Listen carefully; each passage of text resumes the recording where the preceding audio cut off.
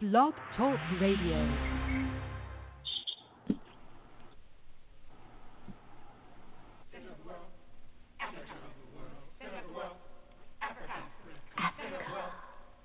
Center of the world. Latitude 0, longitude 0. Planned by the Creator. Cisanthropus was the first man found on the earth. That earth was the motherland, Africa. We know that without total understanding of what happened in the past, it would be difficult to relate to the future. We know that within the structure of the music, there should be a message, and the message should be truth. So now, we give you Africa, the center of the world.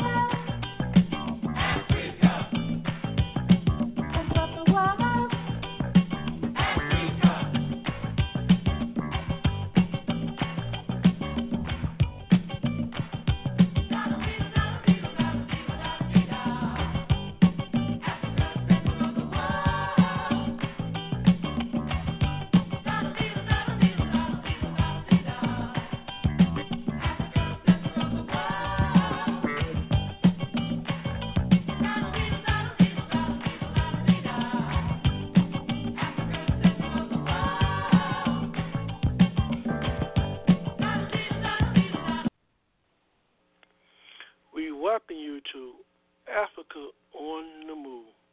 As your host, Brother Africa, it is always an honor and a privilege to come to your home this evening where we can speak truth to power and to provide with you and to provide to you information so that you can use it as a tool for liberation.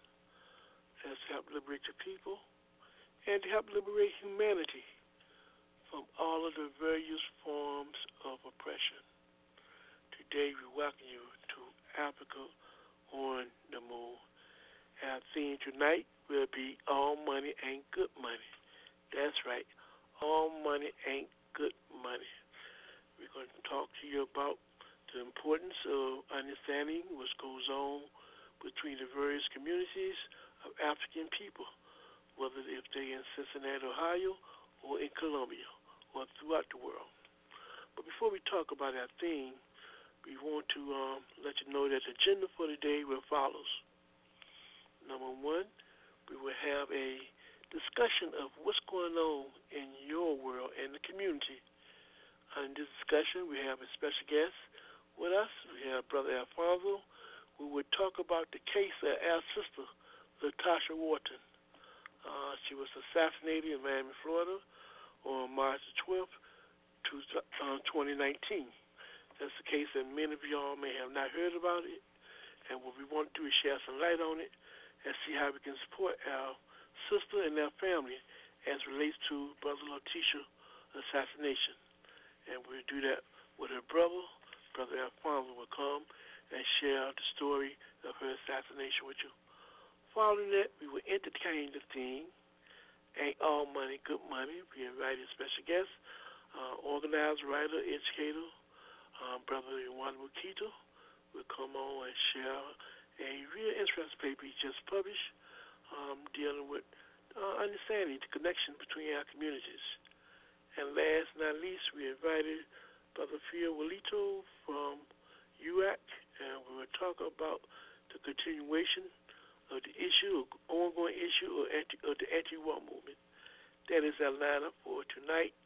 We encourage you to come and join us, and you can do that by calling in at 323-679-0841. Now, like always, on Africa on the Move, the way we get started with our party, we'll first introduce our political analysts and panelists for the day. Right now, we bring in Brother Haki, and we'd like to welcome Brother Haki to Africa on the Move.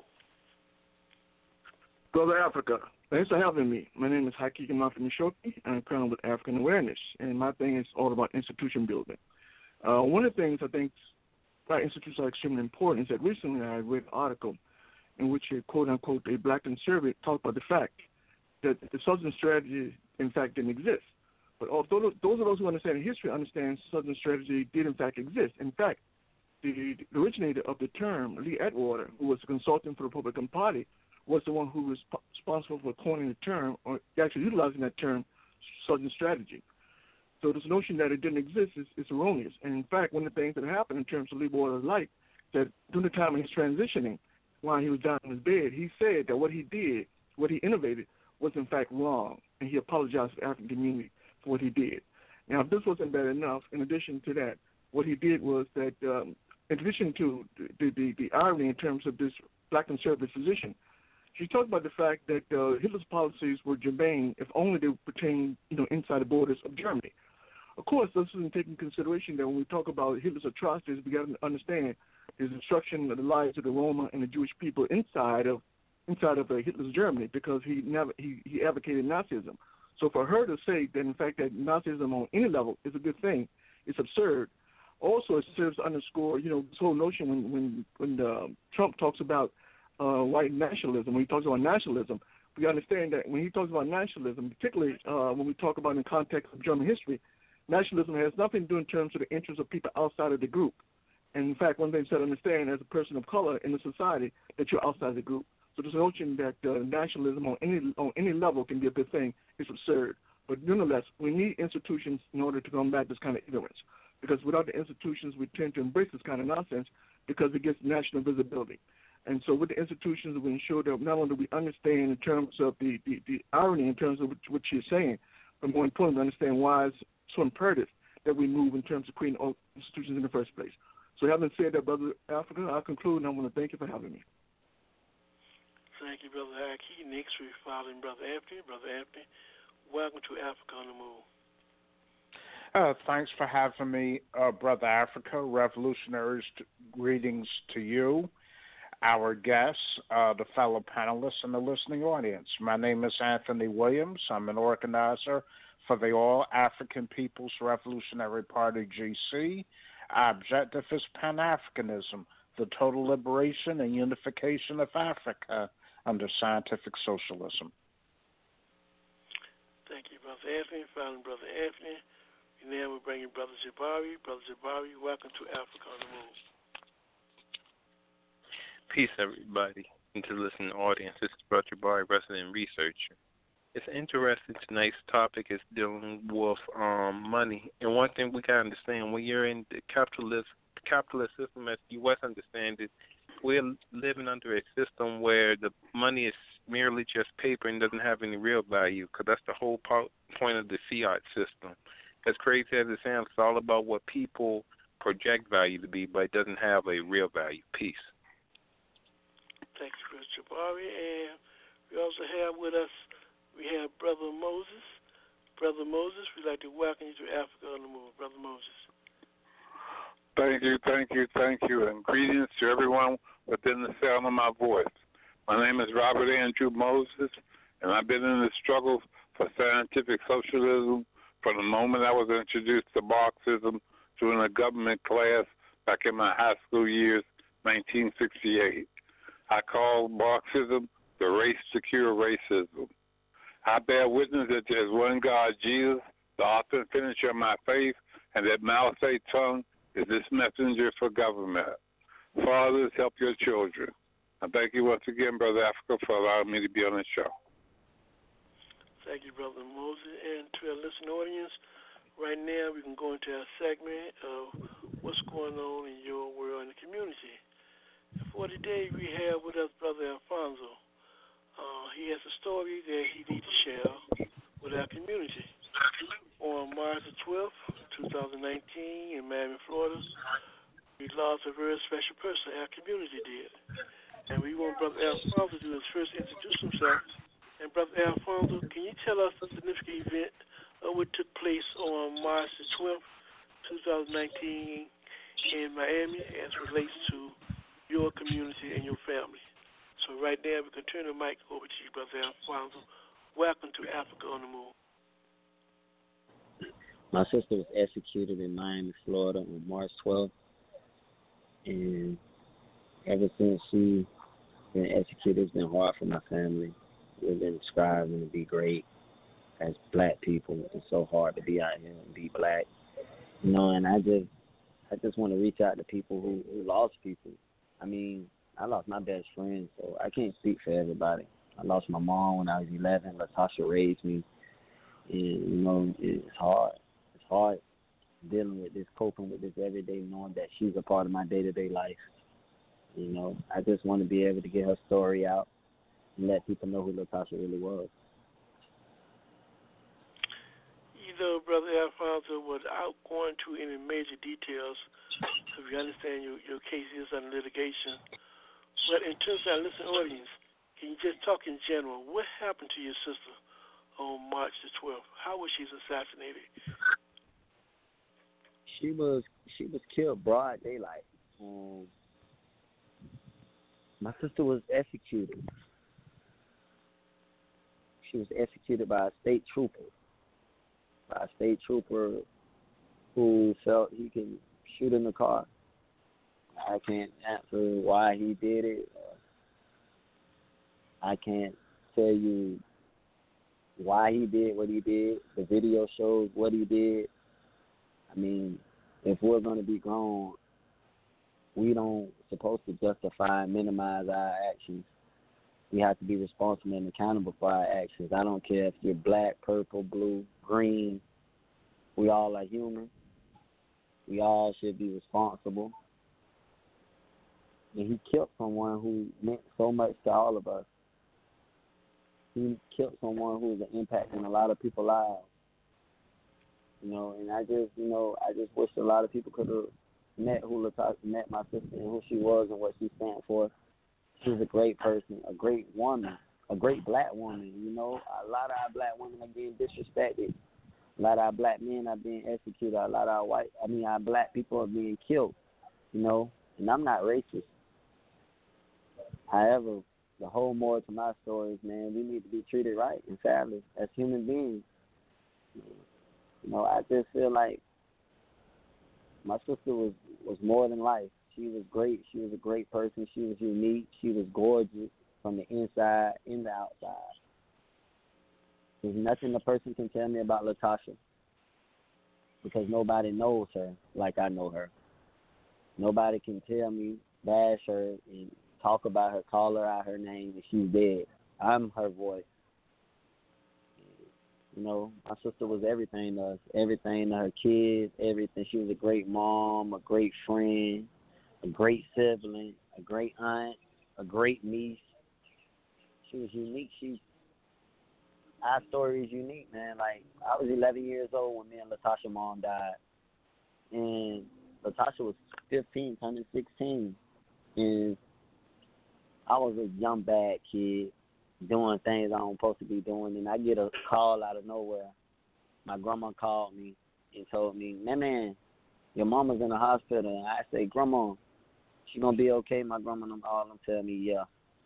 So we get to the hospital, you know. And as soon as we get to the hospital, the incident, I was being a bad kid. The police knew me in the hospital. And they was like looking at me. And they was like, he's okay?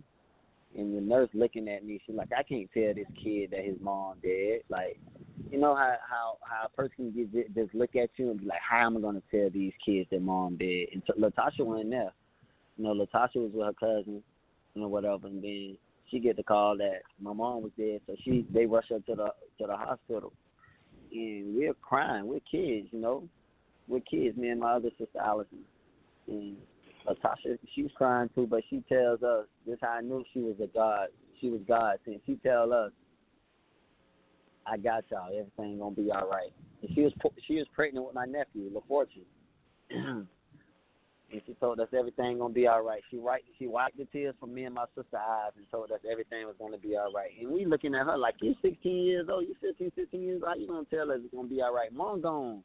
She's like, I got y'all. She's like, I got y'all. I'm gonna make sure y'all okay. And you know, ever since then, my sister was 16 years old. She had to transition from being a child to being a mother, young, and she didn't have to do it. She did it because she loved us. She did it because she wanted the best for us. She did it because she was God sent. She did it because she felt like it was the right thing to do, you know. And for a person to leave like how she left, I never thought my sister would die and get executed. Like, my sister got shot like she was a dog in the street. To be honest, I'm brutally honest. She got shot like she was a dog in the streets. I mean, he hunted my sister, you know. Driving radical don't deserve to get shot. Driving radical don't mean you get killed. You know, I know a lot of people drive radical. They don't die. I know a lot of people swerve and get tickets. I know a lot of people get blocked off. I know a lot of people go through things that's necessary. I said that wasn't necessary for her. You know, and if you human, you know it wasn't necessary for her. Putting yourself in my shoes and knowing how much of an impact she was in my life, and you got loved ones, putting yourself in my shoes, having empathy and being able to relate from me and my family and what we're going through in this desperate time and needing support. Come on, nobody doesn't deserve that. We all human. I don't care if you're black, white, purple, green. It don't even matter. We all have the ability to do the same thing. We all have the ability to be unique. We all have the ability to change each other's lives. We all have the ability to do the same things. Everybody have a voice. Everybody has a voice. You know, and right is right and wrong is wrong. You know, I just feel like our laws are not right. I feel like if a person commits a crime, you are a suspect, and the person dead is the victim. Facts. You know, I don't feel like we should have a lawyer to represent us for the death of my sister, and we know who killed her. Like, that's common sense. Like, where's the justice? Where are we coming to? You know, we black, he's not. Like, is it a racial issue? Like, what is it really? And you know, the whole moral of my story is that I just want to be treated fairly. I just want to be treated with dignity and respect, and we all do. We all as people are unique. We all as black people are different. You know, we get up every morning and we're hated just for being the color we are. Let's be honest. Let's be honest. We get up having to go to work. It's going to be a hard day. You know, our people don't went through too much for us to continue to go through these trials and tribulations. You know, I mean, it's only right for us to do the right thing, man, and knowing what's right. Is to stand up for what's right. Common sense. Enough talking. We have to put in action of what's really going on. You know, our voices are being heard, but is it justice being served? There's no justice being served. My sister, it wasn't no dog on the street. My sister didn't stand for that. My sister didn't deserve to get killed. She didn't deserve to get killed. I don't care if anybody's driving radical. This man killed several people in the church. They took him to Burger King. He ain't die. He killed people. He ain't die. So, like, put yourself in my shoes. Like, what's really going on in our society, in our community? And for us to have police officers, I don't feel like we should have police. We pay their taxes. If we can control our own communities and be there for one another and have unity, we should be able to control our own communities. You know, police are just as human as us. What make them superheroes by them having badges, so they can abuse their authority. To be honest with you, police officers, I mean, I feel like, this is my opinion, I feel like you have some good ones, you know. You have some good police officers. I don't hold all accountable for that, you know, but majority of the police officers, man, I mean, they do things for no reason, man. Like, it's not necessary to just pull out your gun and come on, we grown people. We're grown. Everybody deserves respect. That's my whole moral to this story. Everybody deserves respect. I don't care if you're black, white, Caucasian, like Mexican, Puerto Rican, Dominican. It don't even matter.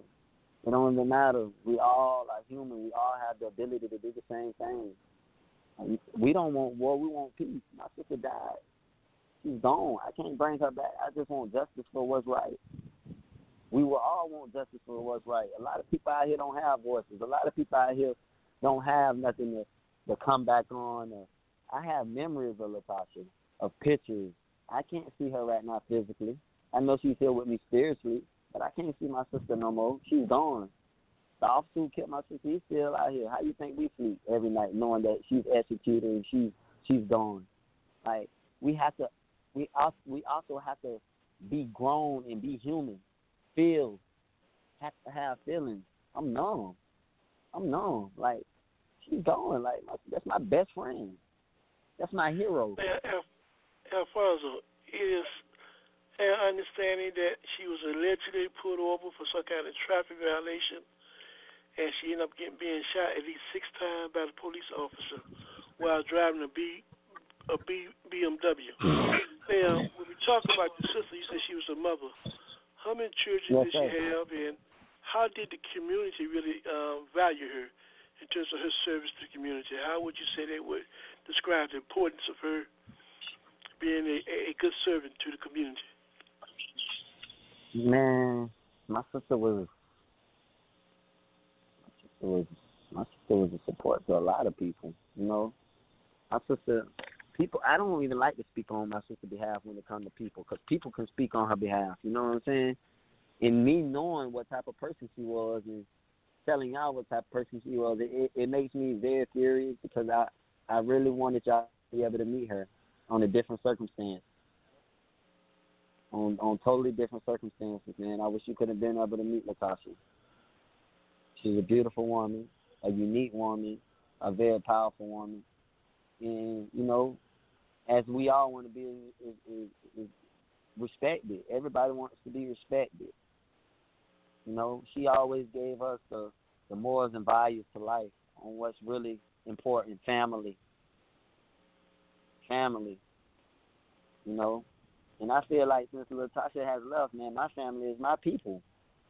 My family is my people. My people, you know. And you know, I just don't want my sister's name to die in vain of who she was and what she created. I am Latasha. You are Latasha. We all are Latasha. We all are Trayvon Martin. We all are Mike Brown. You know, we all are them. We have to have empathy. We have to put ourselves in their shoes, you know. So, you know, it's about Latasha, because that's my sister. But it's about several other people, man, who ain't have voices, whose stories didn't get out there, who didn't have the support. You know, and, you know, I just want us as black people to understand, like, we'll always be hated. We'll always be hated, you know. You can't change that. You can't. Alfonso, we have some of our panelists who may have a question, comment they'd like to make to you. But before they do that, can you just talk a little bit about some of the upcoming activities? What's going on in terms of how can the community support you and your remaining family members? What can they do, and what are some of the activities that may be coming up where the community can be supported? I mean, I'm doing a lot of stuff with Latasha. You know, I'm trying to get her a day. You know, I'm doing a rally for her. We're doing rallies. I'm gonna postpone this rally for the 19th. I was doing a rally on the 19th, but it's a lot of people coming in, checking in with me and stuff, and they want to be able to make it, and they can't make it. So, you know, I'm trying to make it flexible for a lot of people to be there and show support. It's a lot of people been showing support to me, you know, and they like, Alfonso, you're very strong. You know, I'm like, Latasha built me to be this way. Got to understand, my mom left when I was 11 years old, so my childhood, my sister raised me, you know. And, you know, everything she taught me, man, she just taught me to be humble, stay grounded, and just stay in the root and believe in what's right, you know. And, you know, I just strive to have respect for others. I just strive to be great. You know, even though we're in the flesh, you know, we all do wrong. However, the whole moral to the story, don't act like y'all don't do wrong when y'all do the more wrong than us. We all human, but y'all have to be responsible and accountable for your actions too. And that's where they go wrong at, because I mean, it's not based on your skin color. It's based on who you are as a person. You know, I've never been a racist person. I always had Caucasian friends, Mexican friends, Puerto Rican friends, and you know, I can't live with waking up and being hated by somebody or having somebody hate me for who I am. I can't live with hating somebody for who they are. I can't do it. My soul won't let me do that. And you know, the police officers, I mean, we in the book of Joshua's, man, we fighting giants. You know, they're giants. You know, they got badges, they abuse their authorities every day. You know, I don't feel like we need police officers if we can control our own communities and our own society. We can chastise our kids on bringing them up in the right society in the right way. You know, so you know, I just feel like everything can change and everybody can get along. You know, that's a belief I have, and it should be like that because we all are human. There's nothing a person can do that I can't do. There's nothing you can do that there's nothing you can't do that they can do. Money means nothing. Money means nothing. We all are promised to leave this world. We all are promised to leave this world, man. You know, we just want to leave on the right circumstances, man. On the positive energy. You know, I live off energy. I live off positivity. You know, so I just feel like everybody should be able to get along. You know. Okay, I don't get. Father, at this point in time, we got a couple of people may want to ask you a question or make a statement of support. We're going to open up the mic to a couple of people, and then at the end, we want you to make a final appeal to the community and share with the community in terms of how they can stay in contact with you and how they can support you. So right now, let's go to this caller, 6029, caller. Welcome to Africa on the Move, 6029. Call your statement, support, a question, please. 6029.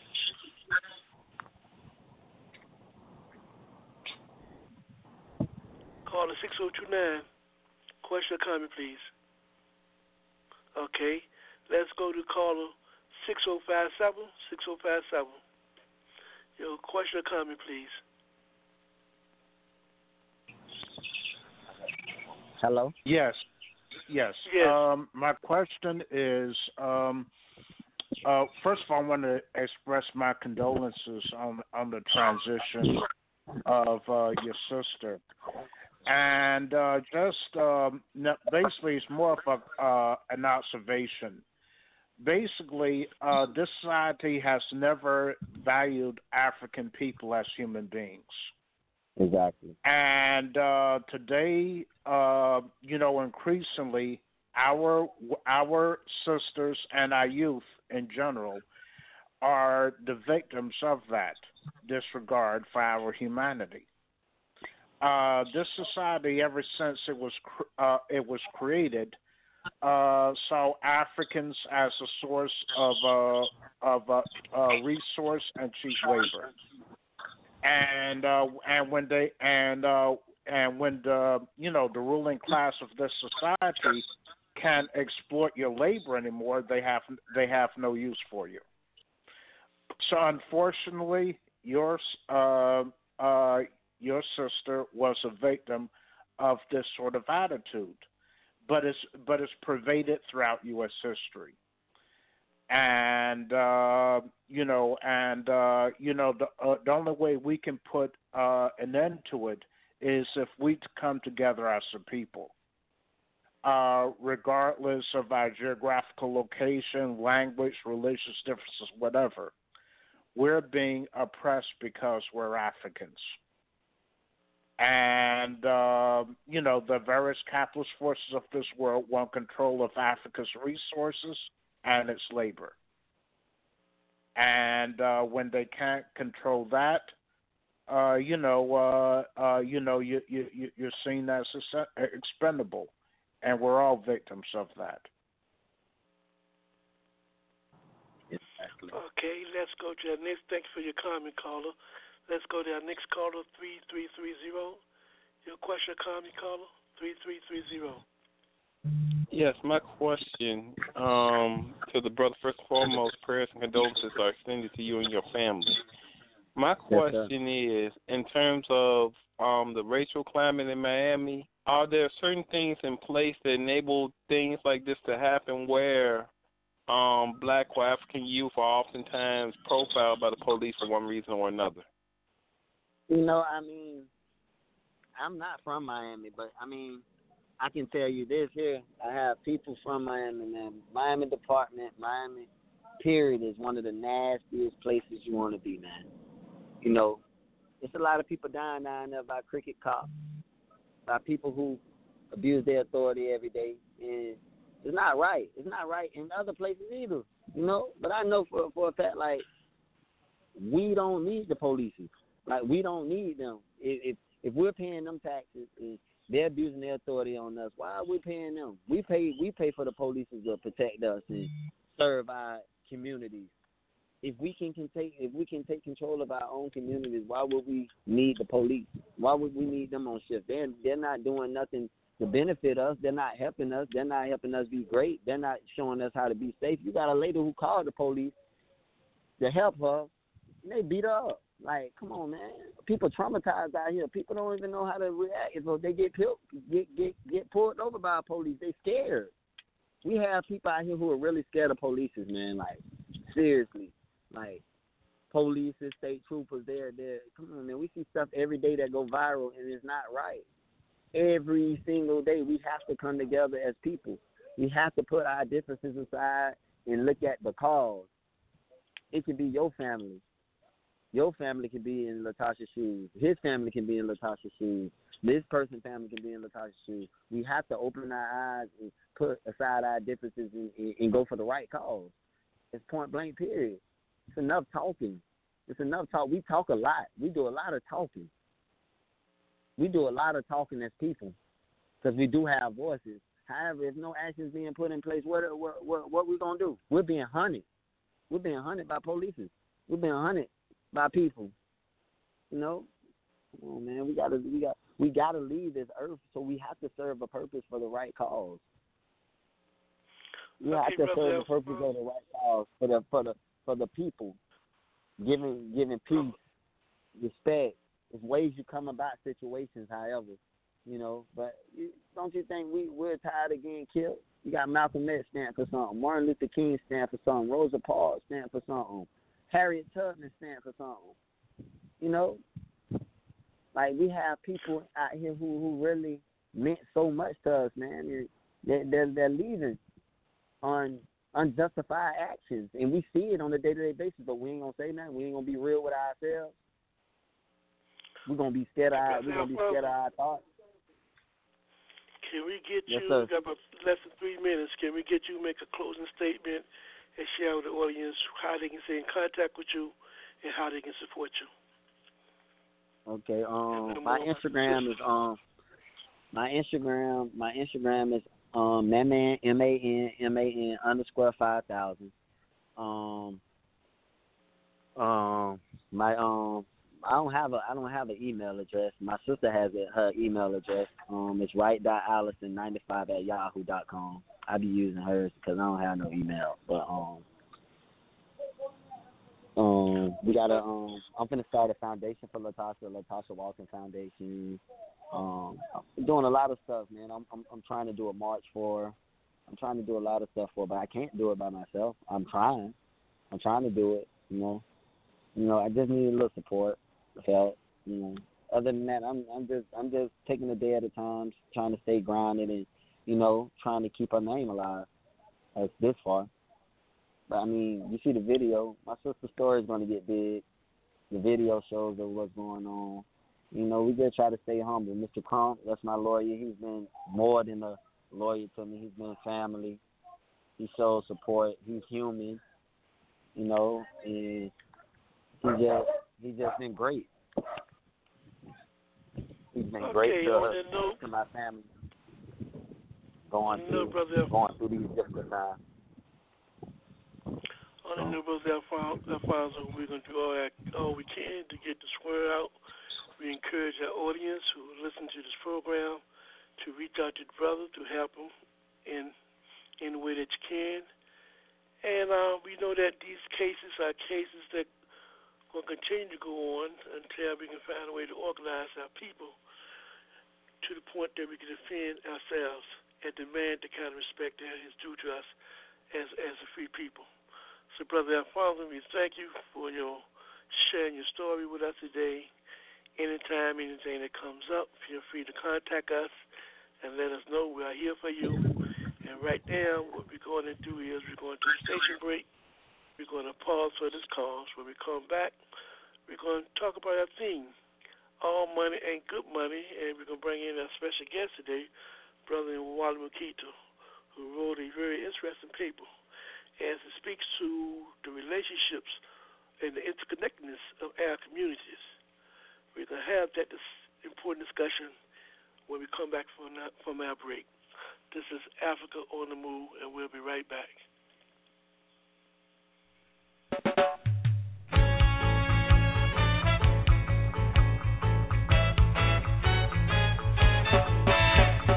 Buffalo soldier,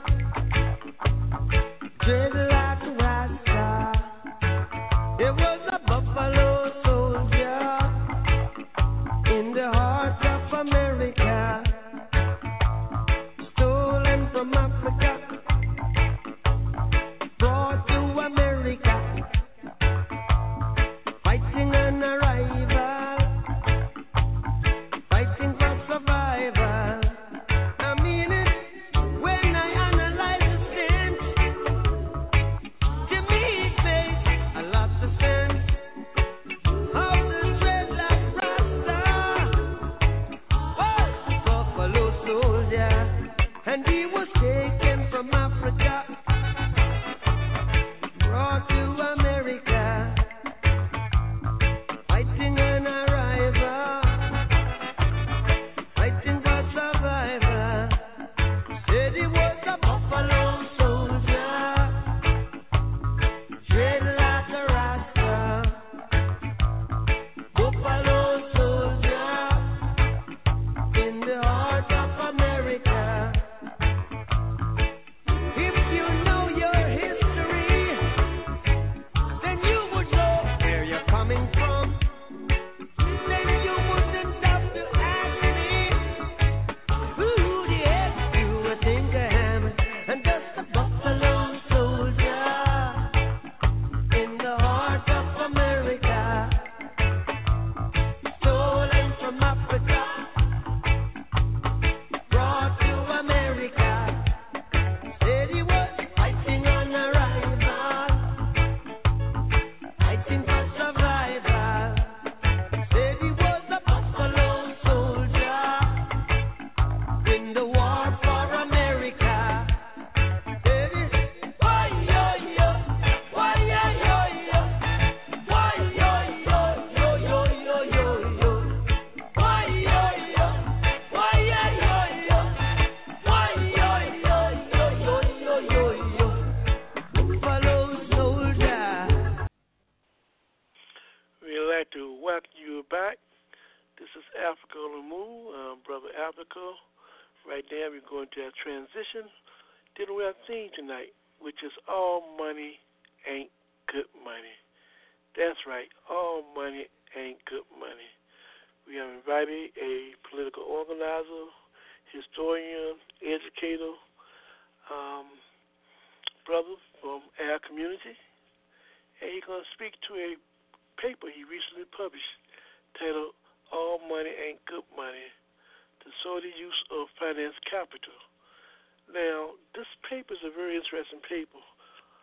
It's a very interesting paper because one of the things what it does is that it shows the connectedness between the various African communities here inside the United States to the African communities in Colombia and throughout the world. And we're going to have this particular discussion today because we need to understand how we are connected as a community. So right now we'd like to bring in our author, our writer, our educator, Brother Wally Mukito. We'd like to welcome you to Africa on the Move. Welcome. Thank you very much. On behalf of the All African People's Revolutionary Party, GC, and myself, but we're always very appreciative of having an opportunity to make our contribution to the political education of our people. So we're very happy to be a part of this program.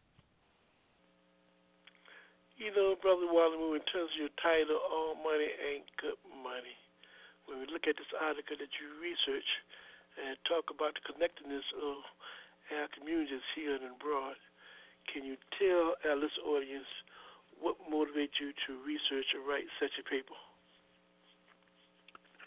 Well, here in Cincinnati, there is what they call a gentrification process in place, and I'm very clear it's not particular to this area. I just happen to live here in Cincinnati, and I just so happen to work at a high school.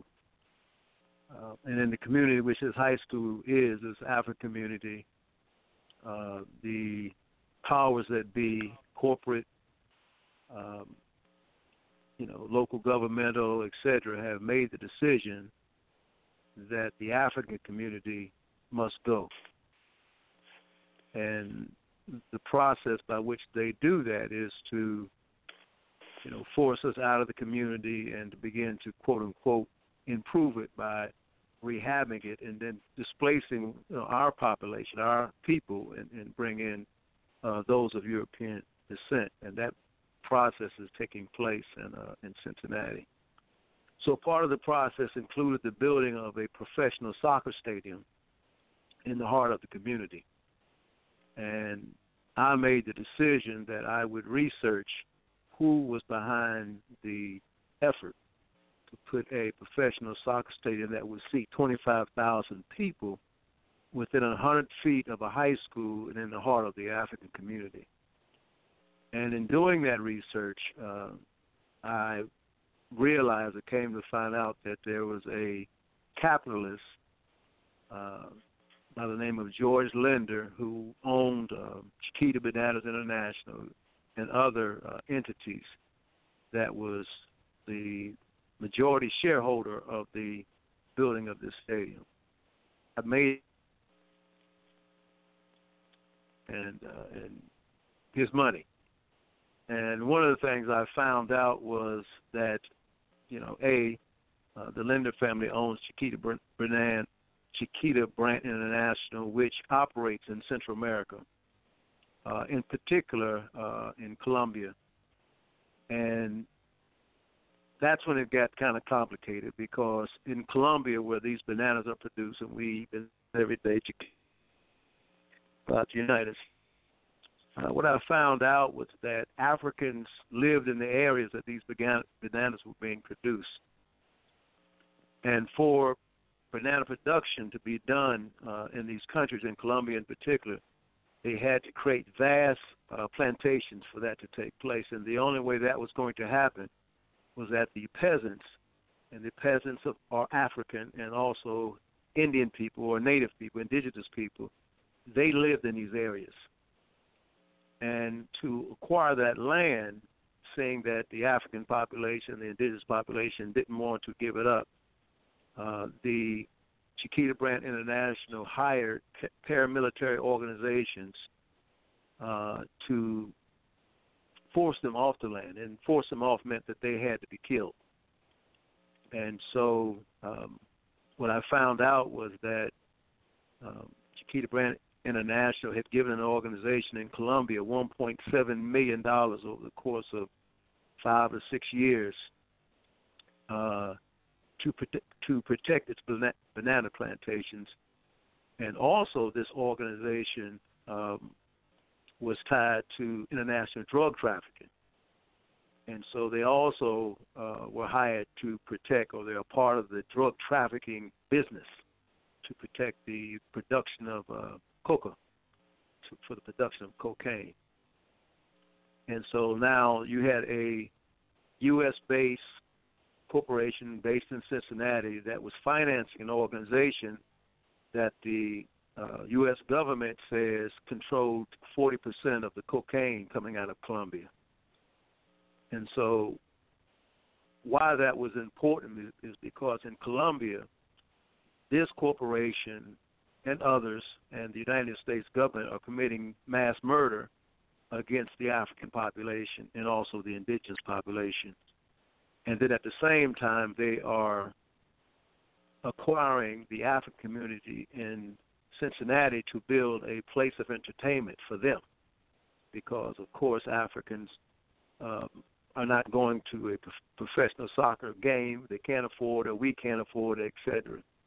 And I just thought it was important that the African community in Cincinnati know that this was who they were dealing with, because one of the things we find in history is that when we fight against the system, the first thing it does is offer us money.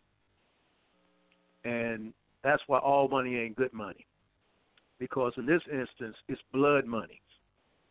And an African in the United States or in Cincinnati who knows that our people are being killed in Colombia and willing to take the money that's coming out of Colombia to entertain the rich and the wealthy here is a very unprincipled African. And so at a minimum, the purpose of writing the paper and doing the research was for the purpose of political education, is to make our people aware of what we are confronted with, because in actuality we're fighting a system of capitalism and imperialism that exploits not only our people here in the United States, and that's some of the stuff that the brother in the program prior to this one we're talking about, the question of the murder of our people at the hands of the police, because there's no difference than the murder of our people in the United States at the hands of the police. There's no difference between that situation and the murder of our people on the plantations and in the countrysides of Ecuador and Colombia and Guatemala, etc. There is no difference. And the only way that will cease is that we organize ourselves to stop it, because the system of capitalism knows no mercy. And for people who are not free, which we are not, this is the reason we can be treated the way we're treated, and this is the reason that we can be taken off this earth, because we do not have the power, the organized power, to defend ourselves. And once that takes place, and then we will see change for the masses of our people.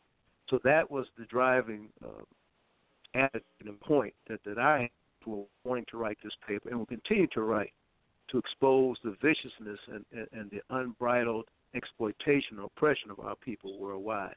Because history has also documented that our people are people who fight for justice. And sometimes at the level of the masses, we don't know who to direct our struggle at. And I think it is the role of the intelligentsia of our people to make sure that our people have the information that they need to direct their energies and their efforts squarely at. So that's why I wrote the paper. You know, in that opening statement, Brother Waterloo, you raised some fundamental questions that I think will become very important particularly to our community organizers, as it relates to trying to figure out which way forward for our communities. Now, one of the issues you somewhat touch upon is this question of why is it important for us to know where our money is coming from? Why is that significant? Can you talk a little bit more about that? Well, again, I think what's important is that everyone needs money to survive. There's no question about that. But again, we are a people who are not free. And until we take hold of that reality, then we keep ourselves in reaction mode, because we react to Trayvon Martin or we react to others who have been assassinated by the police. We react because we're not organized to take action. But those of us in the struggle know, and the enemy knows, and again, when I use the word enemy, I'm talking about those who advocate and support and organize for the system of capitalism. capitalism is a system that believes that everyone can be bought. There is a price that we all have. And when you're fighting against the system of capitalism, and the brother mentioned earlier, like Malcolm or Martin Luther King or Nkrumah or Fidel Castro or Sekou Touré or, and I say men, but there are numerous women also, and women have remained and are on the front line of our struggle. But the point I'm trying to make is that the system's way of trying to deter you from making a contribution to fight against it is to offer you things. It is to offer you money. It's to offer you jewelry. It's to offer whatever it is that you are willing to take to stop what you're doing.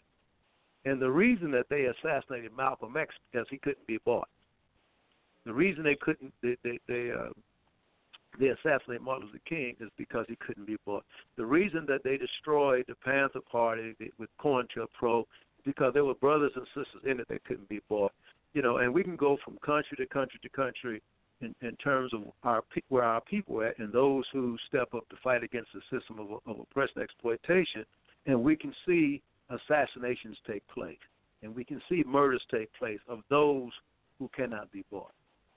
And so what's important is, when I raise the issue of the money, and all money is not good money, is you got to know when people are offering you things as it relates to the struggle, when they're suggesting you maybe if you join me and do it my way, then it's a more practical way, or it's a way that's going to get greater results. When the history says that the only way that African people have benefited, who have progress, is through the struggles of the masses of the people. And so it's not the electing mayors in the office or congressional people, senators. That is not where change is made, or President of the United States, including Barack Obama. Change does not come that way.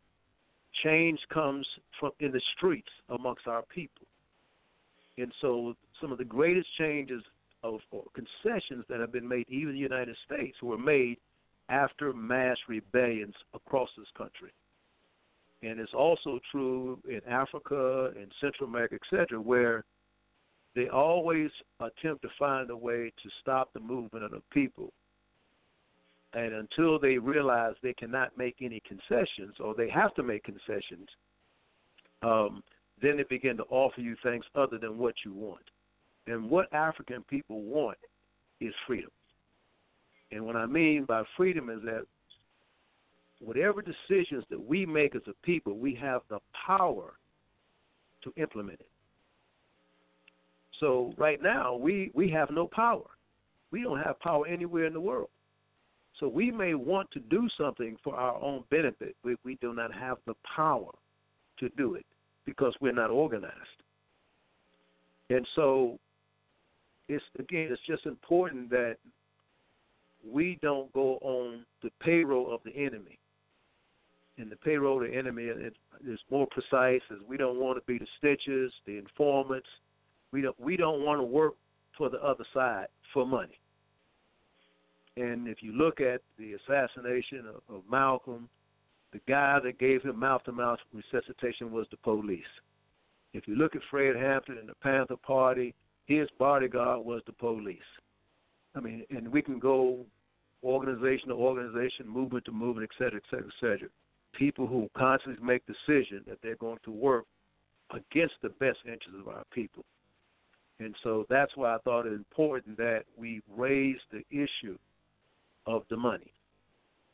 And it acknowledges that we need it, but there is a point when we have to suffer because we're not going to sell our principles. We're not going to sell our values. We're not going to sell those things of which we believe at any cost. And that's the point of that title. Wally, you made a very concrete connection between the inner cities inside Ohio, Cincinnati, to some of the oppressed areas and cities inside of Columbia, particularly African communities. Often when we talk to our people, they ask the question, Why should we be concerned about Africans in Colombia or any other part of the world? Why is it important to have a global concern as relates to other cities where African people may find themselves?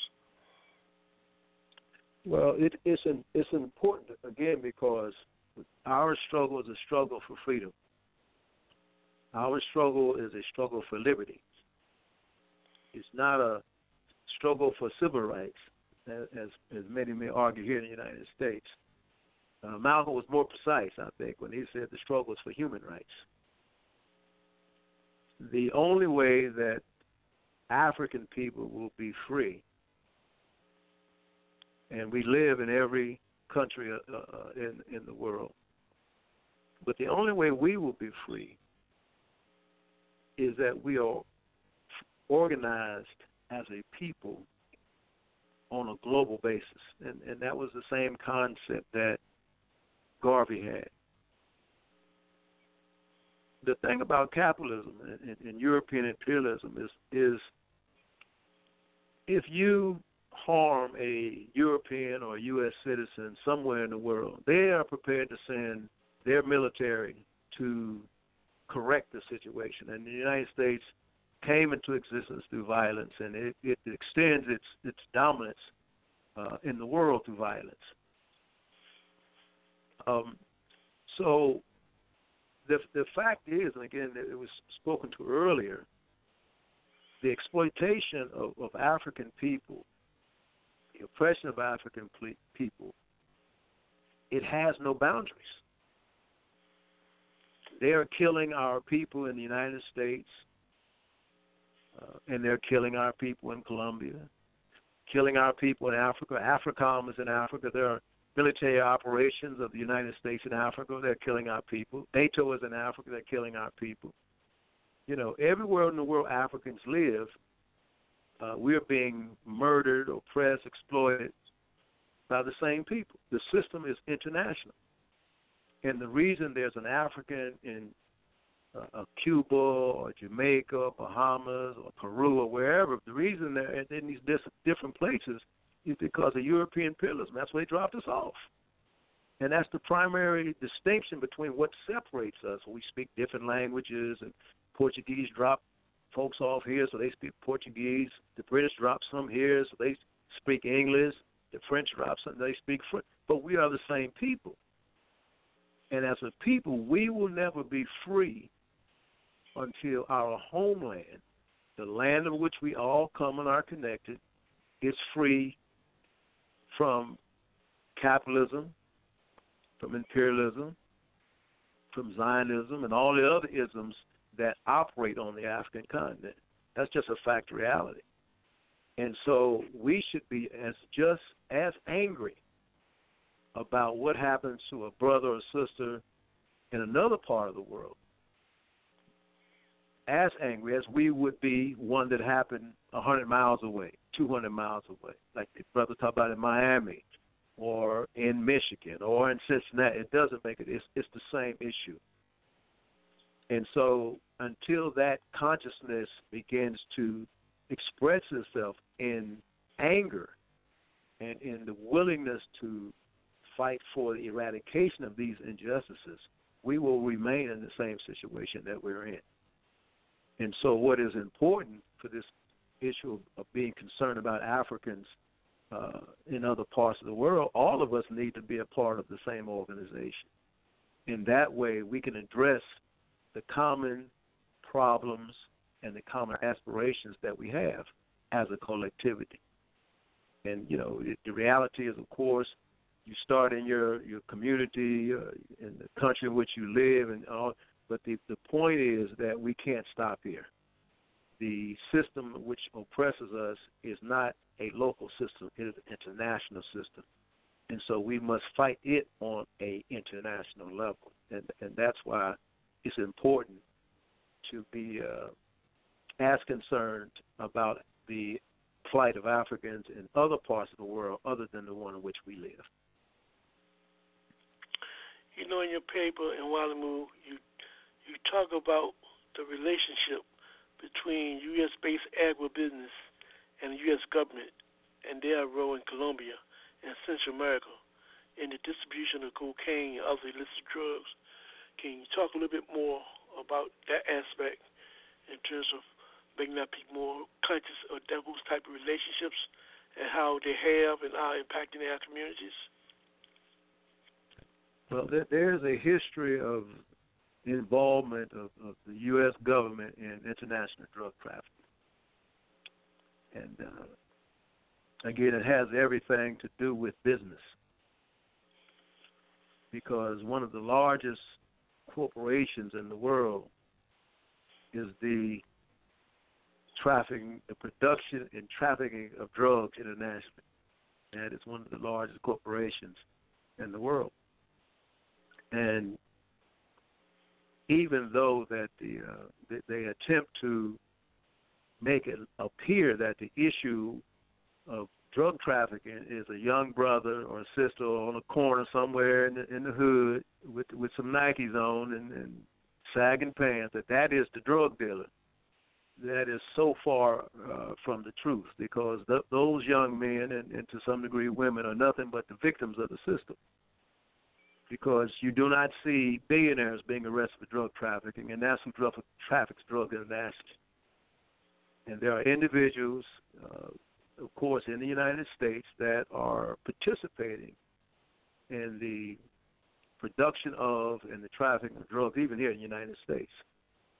I myself used to be a drug counselor, and I used to pose the question to the people I counseled and worked with was, how much dope does it take to serve every addict in the United States on a daily basis? And that gives you the magnitude of the corporation of drugs.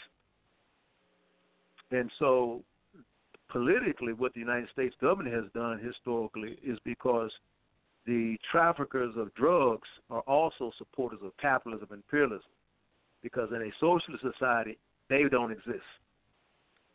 So any set of forces that are fighting to bring a society of socialism, where the people are in power, the people are governing society at the level of the grassroots, and of course those things won't exist, they are willing to fight.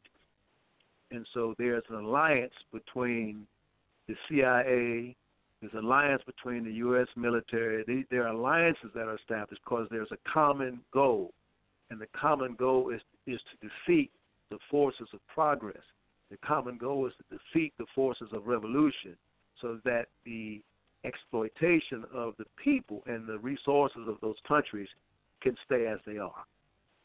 And so when Hassan Fuss was shot down in Nicaragua, and Hassan Fuss was transporting guns to the Contras, when he was shot down in Nicaragua, he made a call to a guy named Alex Rodriguez, who was a Cuban fighting against Fidel. Now, of course, that means he was supported by CIA or CIA himself. And Rodriguez made a call to Oliver North, who was in the White House. So here you have a pilot that's in the process of distributing guns to the Contras, who makes one phone call, but within two phone calls is in the White House. And these are the same pilots. Not only do they fly guns, they fly the drugs. And there's a small airbase, airport in Costa Rica that was a conduit for drugs by the cartels in Central America, and at the same time was a conduit for guns from the CIA. And so there's a marriage between the drugs and the politics. And this is in Afghanistan, it's in Vietnam. When the Vietnam War was waging, heroin was coming, opium was coming out of the Indochina. Cocaine is coming out of Central America, Peru, Colombia, etc. And these are all areas that the United States government and CIA and military operate. So it cannot happen without their knowledge, and it cannot happen without their acquiescence. And what they tend to do is make it look like that the drug distribution is a local issue, and that's why these young brothers are on television in handcuffs in the back of a car talking about he's selling dope. But when the real dope is billionaires, the real drugs is at the level of the corporate elite, and the real level at the level of the United States government. Those are your real dope dealers. But none of them have you'll ever see arrested because the enemy is very shrewd. You buy the image that the community in which we live is drug infested, not the community of millionaires and billionaires.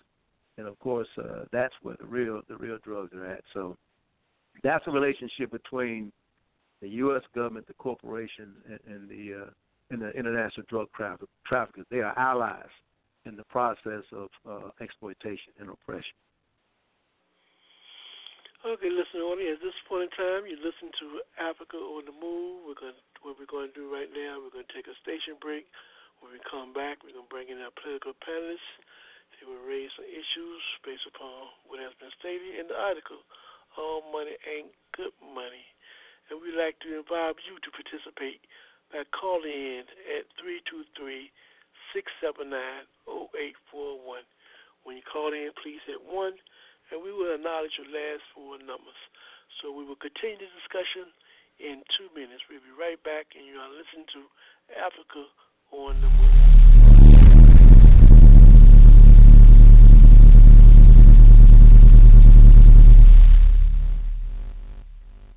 What's up? That's his real name, Low Key? Low Key is not his real name, surprisingly enough. I'm all about peace and love. It's an important line there. I'm all about peace and love. Yeah. Okay. They're calling him a terrorist. Okay, one nation in the world has over 1,000 military bases. Can you guess who? It's. Let me give you a hint. Qatar? It is not Luxembourg. It's not just Muslims that oppose your imperialism. He's going to tell you who it is. Lumumba was democracy. Mossadegh, Allende. There you go. Okay, so this is the rapper. All right, that's his music. Bust a beat for me, what? All right, sure.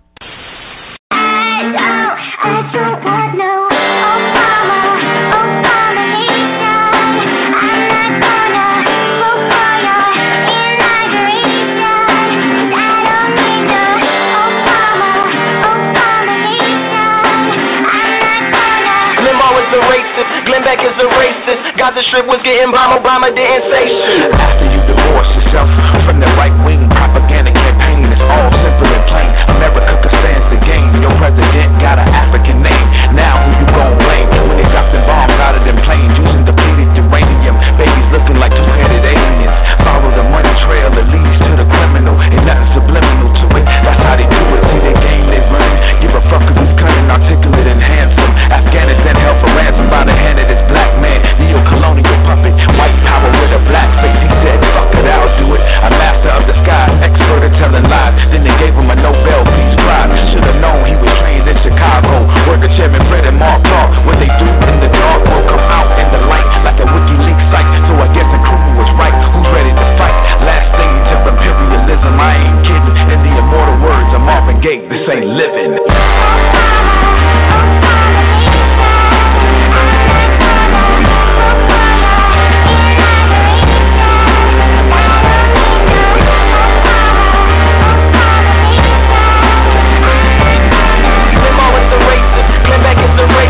Gaza Strip was getting bombed, Obama didn't say shit. OBAMA, you ain't fooling everyone, I see the games you play. You was VIP at the BIC, and we know that's the code name for CIA. The same way your cameras are watching us, we're watching you. Think we're easy to control, you ain't got a clue. Revolution's on the way, let's see what you're gonna do. You're gonna send the troops, you're gonna drop the news. See, it's not where you're from, it's where you're at. He's sitting in the White House, so who cares if he's black? Why is there soldiers still out there in Iraq? Natural resources ain't yours, it's theirs, give it back. You're just another puppet, but I'm not surprised. Look at Colin Powell and Condoleezza Rice. They didn't change shit, house niggas fresh off the slave ship. You all burn in hell, even Michelle Obama Nation.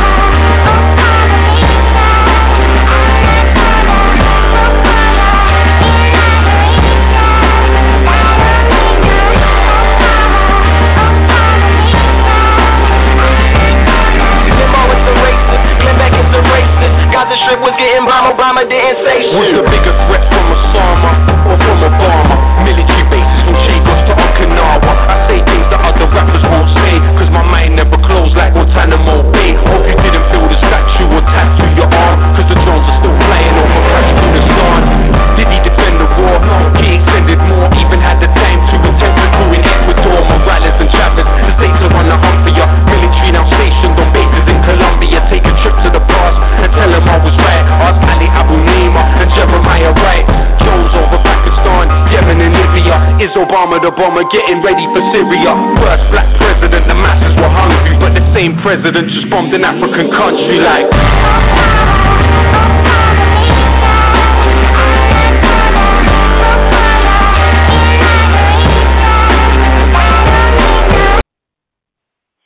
We welcome you back to Africa on the Move. There was a song titled Obama Nation. We're having discussion with a brother in Wadimu Kito, who is a political organizer for the All African Peoples Revolutionary Party, GC. He's an educator, intellectual, and a writer as well.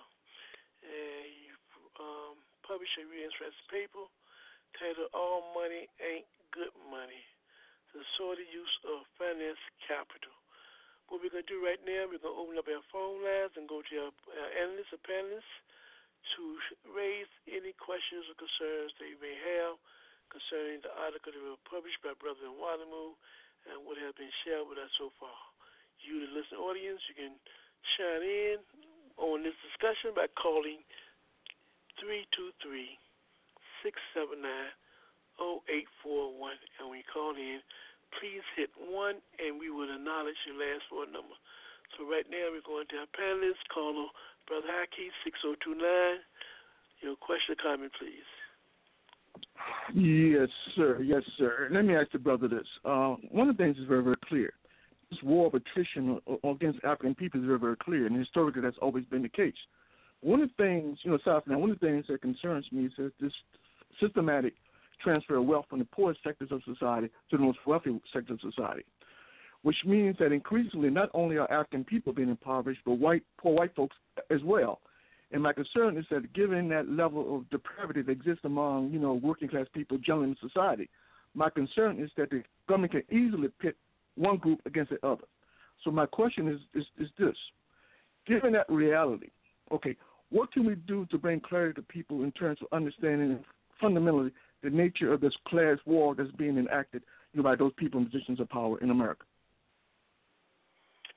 Well, I think as an African, the contradiction between Africans and Europeans, particularly at the grassroots level, working class level, is one that is created due to racism. And you just have to understand that, the working class of the United States is racist to the core. And so the notion of having an alliance with them at this stage is minimal to none. What's important, I think, is the question of power. In that when Africans are organized amongst themselves, there lies the power. So whether they support us or ally with us becomes secondary if we're organized to realize the goals and objectives that we have before us. And so I think ideally that's what we want. You want all people of goodwill and those who stand for justice to fight a common war against a common enemy. But I don't think we're in a position to wait.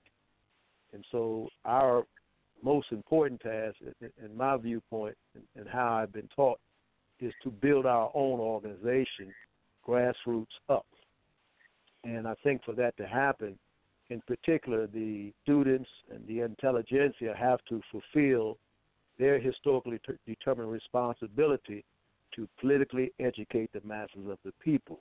And in the process of doing that, and with that being done, then those things that we want and that we need will come to realization.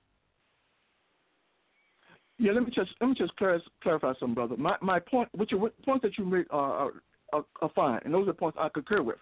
My point was this: the problem is that given the disparity that exists in society, and you got all these angry white folks, it's very, very easy for the government to use these poor white folks at the front line in terms of attacking African people. And so what I'm saying, at what point, what can we do in terms of neutralizing that strategy? I'm not saying that we should form an alliance with poor white folks. because I realize the reality is that America is racist to the core. And in fact, one of the reasons why we became forming a big greater movement because these, quote, liberal white folks who are really not into real substantive change in terms of revolution or more in it for the glamour piece. So I concur with you wholeheartedly. It's incumbent upon African people themselves in terms of liberating themselves, and there's no question about that.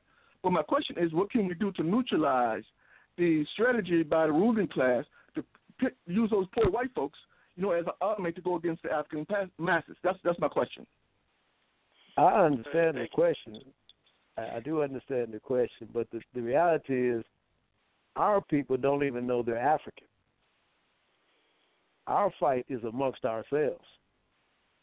And at this stage, there's nothing that I see that we can do as relates to the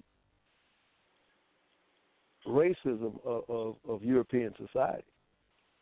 And if we're able to organize ourselves as a power bloc, then we will be in a position to speak with one voice with those people if they are racist. Because now, if you're talking revolution, and I'm not advocating anything, but the revolution is about the seizure of power. And as Africans, power is grounded for us in Africa. And so I don't even see the workers, et cetera, or other nationalities as critical for what our objective has to be, which is Pan-Africanism, the total liberation and unification of Africa under scientific socialism. That has to be our objective as a people worldwide.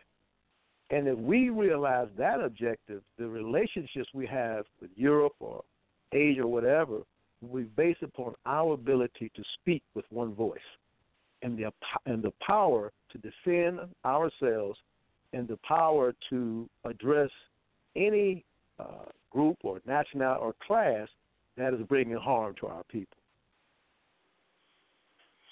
Okay, let's go to the next call. Caller Anthony. Brother Anthony, your question or comment? Yes, certainly. Walimu, a couple of questions,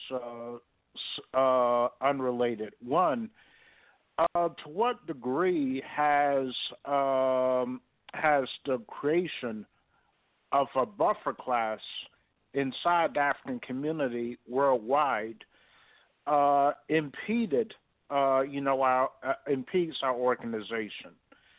What I'm alluding to is the fact that there are elements inside the African community that work against the interests of African people. And to what degree has that held back and plays into the hands of imperialism? Well, I think the development of these various sectors, and I call them sectors, that process was moving or in place before we came in contact with any other nationalities outside of Africa. I think that's the natural evolutionary processes involved in economic development and production, etc. I think when you're talking about hindering, the hindering is they don't really hinder, because out of that group there's going to be a very small sector that will abandon their class interests. Because I think you're really talking about students and intelligentsia. If you're talking about business people trying to make money, and money becomes more important than the people. But I think when you're talking about who is responsible for the education of our people, it is the students and the intelligentsia. We are sent to the university by our people. It's not an economic issue. I went to the university. I didn't have any resources to go to university. We were very poor. But after the rebellions of the 60s, particularly after 1968, when we set America on fire coast to coast, the enemy made concessions to put out resources that allowed African youth to leave their communities and go to school. And that was their strategy to deter the militancy that was evident inside the African community, led by the youth. And, you know, going to the university, some make the decision that they're going to continue to struggle and fight for their people as they understand their responsibility to do. And some make the decision that they're just going to live a life of leisure, because the struggles of our people have allowed some of us to live extremely well. And our bank accounts are pretty large. I just saw today Kamala Harris, they made $1.8 million last year. You know, so some have benefited economically from the struggles of the masses of the people. But what's important, and to your question, is that there has to be, you know, those who stand for the people. We have a responsibility to go amongst them and to give them the information that we have acquired at the university or wherever we have gotten it. But that's our task. And that's why we were sent to school by our people. We weren't sent there to become accountants for the system and this, that, and the other, although there's nothing wrong with that because we all have to eat. But our people need accountants too. Our people need doctors. Our people need lawyers. Our people need those things necessary to sustain their lives. And those who have that information, those who have that expertise, have a historical responsibility to provide that expertise and that knowledge to our people. And some of that knowledge has to be the knowledge of revolution, because there is no question that the conditions that we face as a people will not change without revolutionary struggle. And so I don't see those on the other side of history as a hindrance. I see those who claim to be on this side of history, on the correct side of history, not doing enough or not fulfilling their responsibilities to the masses of the people. Okay, let's go to our next panelist, Brother Jabari. Welcome to Africa on the Move. Your question or comment, Brother Jabari? Yes, my question for the panel. First and foremost, I appreciate the scholarship offer in terms of the dynamics of what's going on in Cincinnati. My question is related to these kind of scenarios, and I'm going to preface my comment by saying that there was a recent economic study conducted that was talking about how Detroit had its major collapse and how several cities with prominent black populations in the U.S. are following a similar trajectory. And when you look at factors like gentrification and other issues, and my question for the presenter is, how do you see long-term what happened in Detroit? How is that going to shape what the future of cities with large black population in the U.S. is going to look like? Well, I think that's a very good question. I think to kind of make it, to give an answer that's kind of simplistic, is we have to look at South Africa in the development of apartheid. The apartheid system was first developed in the United States and was used against the indigenous people here, which Columbus called them Indians, or we call them Indians. And with that, they were put on reservations, and still on reservations to this day. And the Europeans came and confiscated the best in the majority of their land. And the Boers and the British, et cetera, in South Africa followed that same model. And they had a system, again, the system of apartheid, which we're familiar with, but we just don't see that the United States is also an apartheid system. And so, of course, everyone knows we were brought here as slaves, and we, for the most part, lived in the South. And it wasn't until after the ending of slavery, or chattel slavery, 1863, and it was after Reconstruction, et cetera, that Africans began to move into the northern areas, particularly around World War I, because European, or when I say European, I mean U.S. white soldiers, European soldiers were having to leave and go fight to defend the United States. And so it created a vacuum in terms of the need for labor. And so Africans from the South moved north. And they moved in areas, of course, that some areas in the cities, Europeans lived. And what happened, the Europeans left the cities and went into the suburbs, and then the inner cities became all African, to my understanding, and so now everything is reversing itself. So now the Europeans want to be back in the cities, and so they are forcing the Africans out across the United States, period. And so what I see coming is very much similar to how society was structured in South Africa, where the majority of Africans will be living outside of the cities, and the Europeans, those who can afford it, will be living in the cities. And so the inner city now will become European, and then the suburbs will become more African. In this area, and I don't know about other areas in terms of where you live, Section 8 and other housing programs where low-income people can get housed, etc., with government subsidies, those are now more in the suburban areas than they are in the city. So I see a flip in the population.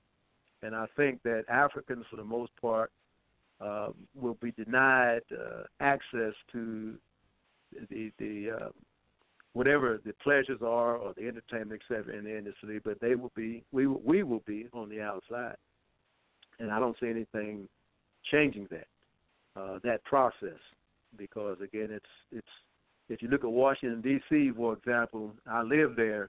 I went there because it was the chocolate city. And it was that when I got there in 1979. But if you go there today, it is very far from being a chocolate city. And because the money is, et cetera, and someone has made the political decision that we must go. And I think that's a national effort. So I don't see that changing. But I think as organizers, our task is to wherever our people are at, find a way to get them organized and to continue to fight the capitalist system and continue to fight for our freedom. Okay, let's go to our next participant.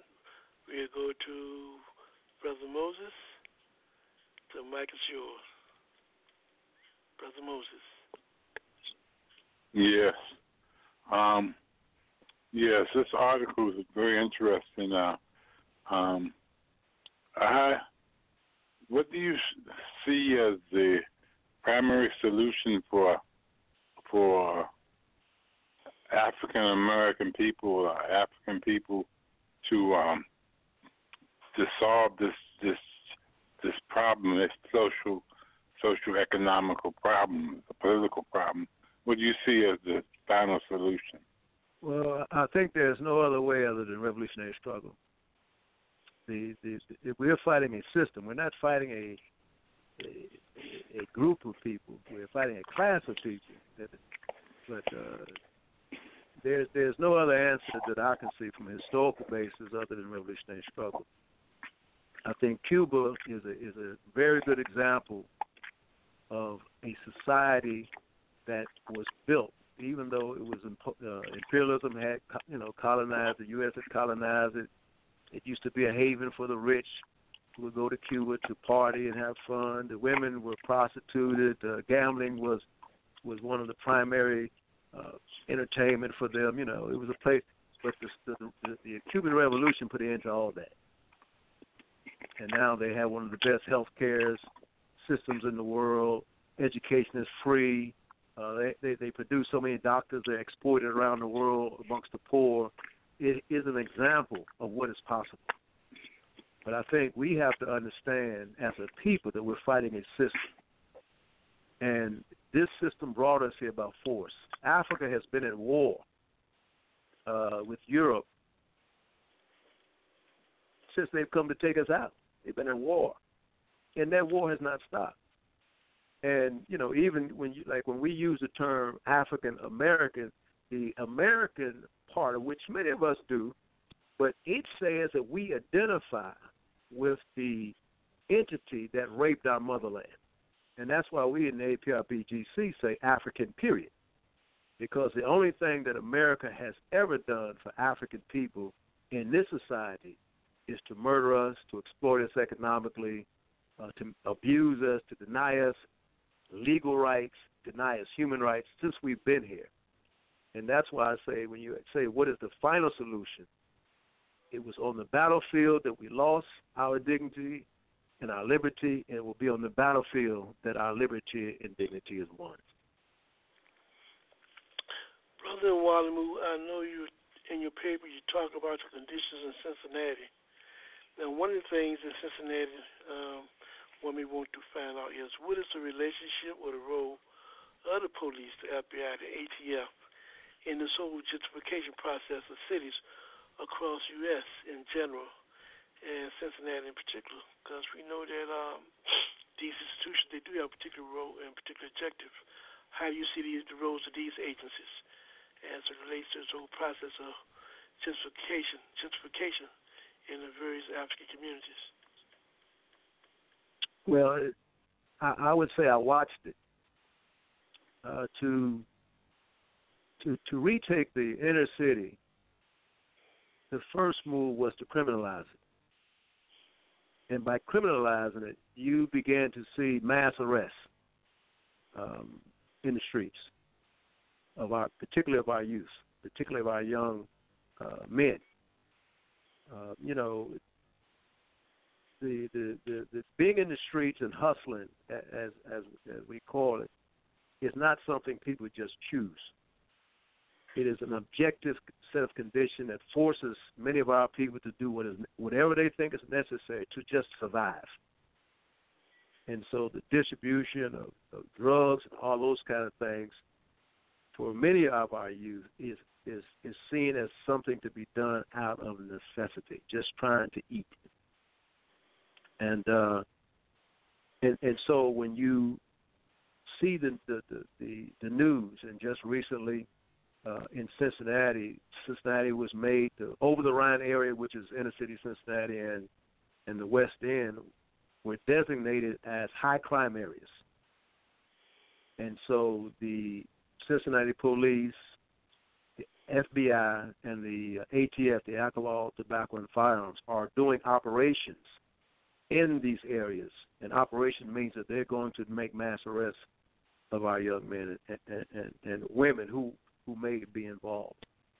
And so not only when they talk about gentrification, are they going to redo the buildings, they're going to make sure those buildings are vacant so that those who want to move into those areas, those buildings are available, and two, that those that they feel safe. When they talk about a safe community, they don't mean us.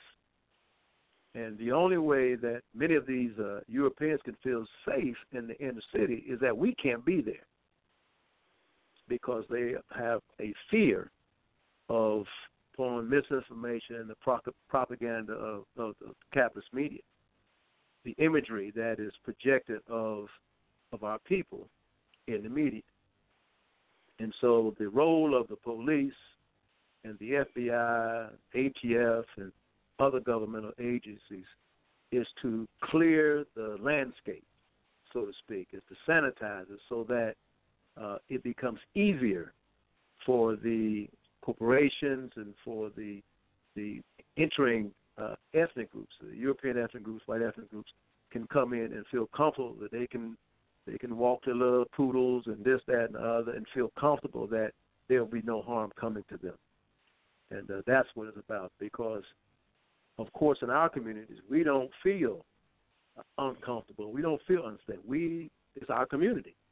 And so, again, the local government and national government is working hand in hand with the corporations to sanitize the inner city of the African people. Okay, Brother Walimu, in making your closing statement, can you again reiterate what is the major idea you think that you would like to try to convey to your reading audience when they read your paper, All Money Ain't Good Money, and how can they find out more about the nature of the work that your organization is doing? Well, they can go to our website at www.a-aaprp-gc.org, Because I do think, again, the paper talks about a specific situation in a specific city.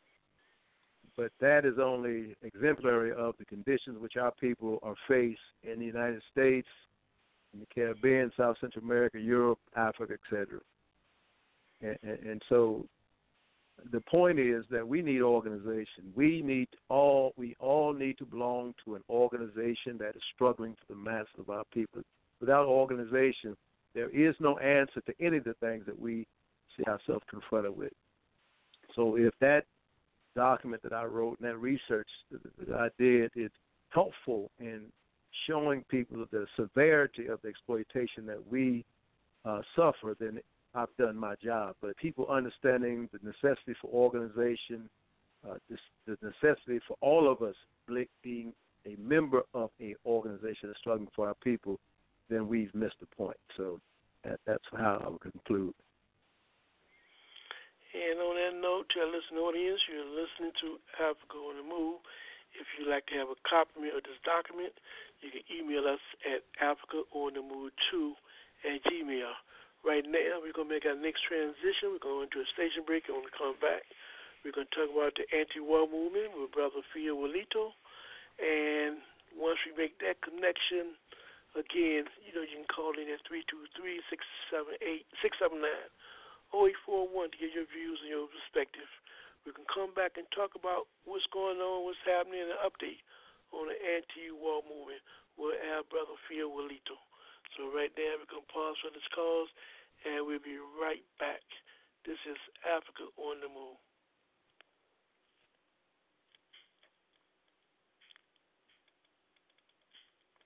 If you think of the Middle East in this modern time, you can't help but say the word Palestine. People there have lost their land, some have lost their home. They live in other countries, their freedom almost gone. Palestine needs her freedom. Palestine needs our love, needs our love. Palestine needs her freedom. Palestine needs our love. There seems to be no answer to give us the reason why people cannot live, so no one has to die. We've got to take a stand for freedom, take a stand for truth, take a stand for justice. That's what we've got to do, 'cause Palestine needs her freedom. Palestine needs our love, needs our love. Palestine needs her freedom. Palestine needs our love. People of all countries, of every race and creed, we need a new beginning. Let us plant the seed of love, and let that love seed grow. Plant the seed for everyone, so all the world will know that Palestine needs her freedom. Palestine needs our love, needs our love. Palestine needs her freedom, needs her freedom. Palestine needs our love. We'd like to welcome you back. That's right, Palestine need our freedom. Africa does, so all of humanity needs is freedom. We welcome you back to Africa on the Move. Right now, we'll make our transition to get a better understanding and update on the anti-war movement.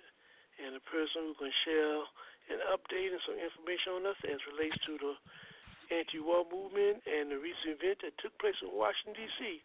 on March the 30th, we'd like to bring in Brother Phil Walito, who is a member of UNIAC, as well as the Finner.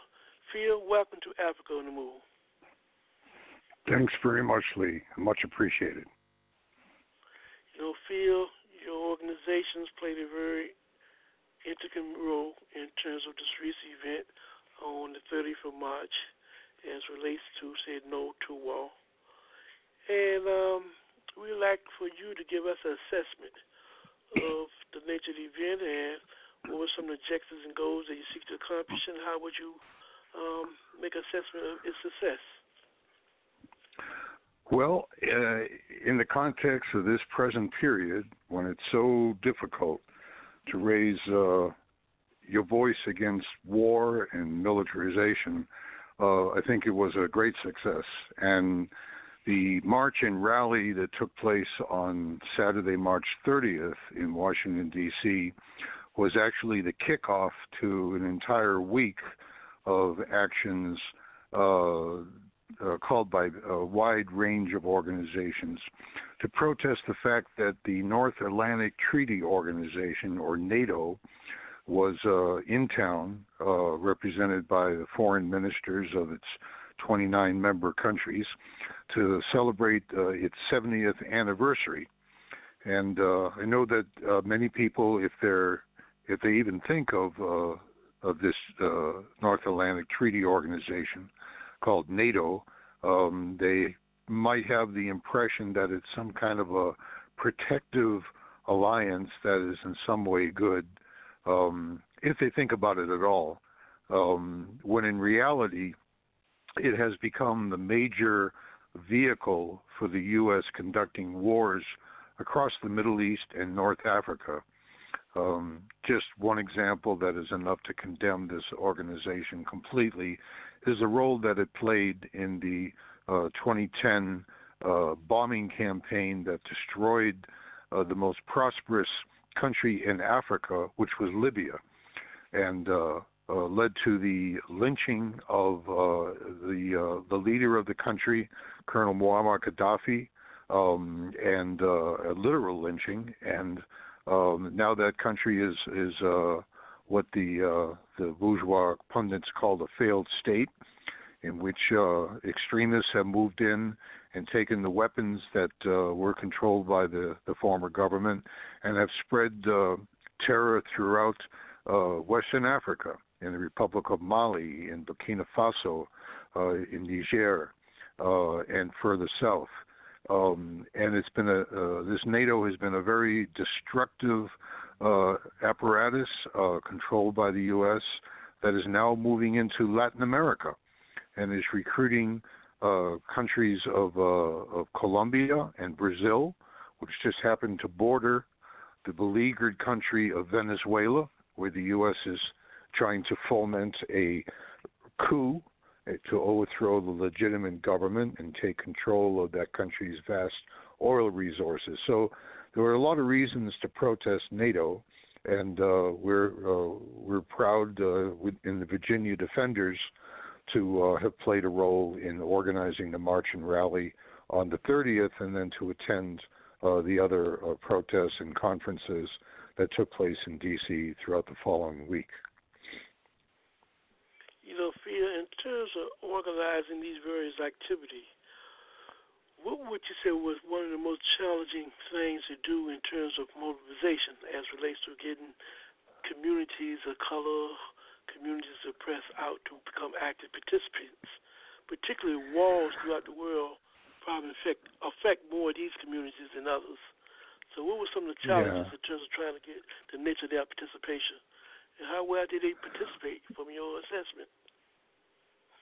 Well, in terms of the march and rally, the majority, actually there were two rallies on the 30th, one before the march and then one after. The speakers were majority people of color. And I feel real good about that because the defenders drew up the initial proposal for the speakers list. The march itself was majority white, as most of these anti-war marches are for historical reasons. But it had a higher percentage of black, Latino, Asian organizations and individuals than is typical. And that was due to several reasons. One is the participation by black and Latino and Asian organizations in spreading the word about the mobilization, and also some effort that was made in the D.C. area to reach out to various communities. But the obstacle, when you ask what's the most difficult thing, is that the general consciousness in this country about what the U.S. government is doing in other countries is at one of the lowest periods, maybe the lowest periods in the last 50 years. And I say that because I've been involved in the anti-war movement for more than 50 years. And always when activists were trying to organize and reach out and build marches and protests and vigils and public meetings and forums and rallies, one of the strongest responses always was from the black community, which had statistically, according to all polls, a higher degree of opposition to war. And I think a great deal of that comes from the experience of the black community during the Vietnam War, where there was a higher percentage of U.S. combat troops that were black compared to the black population as a whole. And people understood that, came to understand that they were being used as cannon fodder in a war that never should have been fought in the first place. And the devastation that war wreaked on the black community in terms of introduction of drugs, in terms of loss of life, in terms of physical disabilities, in terms of post-traumatic stress syndrome, which was not even recognized as a condition at the time, and the high percentage of people who wound up going to prison, these and leaving families without a male figure in the home. This was generally understood in the black community as a consequence of this terrible war, and it was during the Obama years when the general impulse of folks in the black community, as well as many white progressives, was to refrain from criticizing the president because he was the first black president and because he was under such racist attack every day that he was in the White House. And there was reluctance to criticize him, feeling that would increase the danger that he was facing. But as a result, there came to be a lessening of critical analysis about the role that the U.S. military was playing, so that when Libya was bombed, that was under President Obama's watch, and I don't think any white president could have gotten away with destroying an African country as President Obama did with Libya, so that after 8 years of the Obama administration, there was a pronounced lowering of consciousness in the black community over what the U.S. was doing overseas, including the introduction of U.S. military troops into virtually every country on the African continent, coordinated by the African Command, short-termed AFRICOM. Now, fortunately, there have emerged several black organizations that are attempting to raise consciousness on that issue. One is the Black is Back Coalition, which is led by the African People's Socialist Party, and a newer formation called the Black Alliance for Peace, which is headed up by Jamu Baraka, the former vice presidential candidate for the Green Party, which has recruited a number of important leaders in the black activist community. And they finished up the week with a public meeting in D.C. at Plymouth Congregational Church, historically black church, that drew about somewhere between 125 and 145 people, about 2/3 of them black, who and that was the most dynamic meeting that took place during that week of activities. So their mission is to try to re-educate and raise consciousness in the black community, and I think that that's an important new development in the anti-war movement. That consciousness raising is not going to be done particularly effectively by white activists. It has to be by black activists, and that is happening. So the biggest challenge was the general lack of consciousness across the board, and particularly a retreat in that level of consciousness in the black community that took place during the Obama years. But I think the events of the of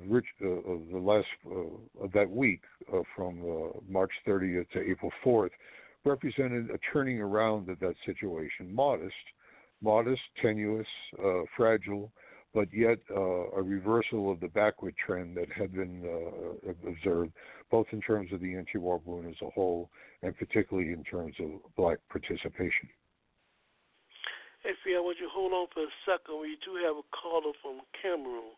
When we're talking about the impact of wars, right now I know they have a civil war going on in Cameroon, and we'd like to have this caller say a few words about getting us an update of what's happening in Cameroon. We're bringing Sister Celine.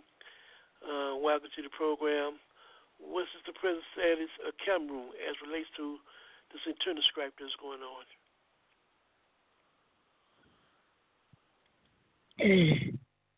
Good evening to everyone. I'm just thanking God again this time that I get to talk on what is happening in Cameroon. I can say happening to our African family all over the whole world.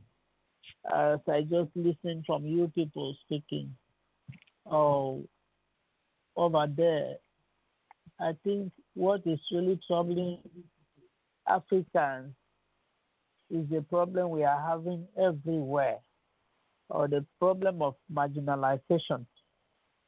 To what I have heard, it's saying is tilting to the same direction, marginalization, because that's what we Africans always feel everywhere we are, that we are being marginalized. And the earlier we think of how we can forge ahead, the better for us, than only to begin to look around us, looking on our marginalization status.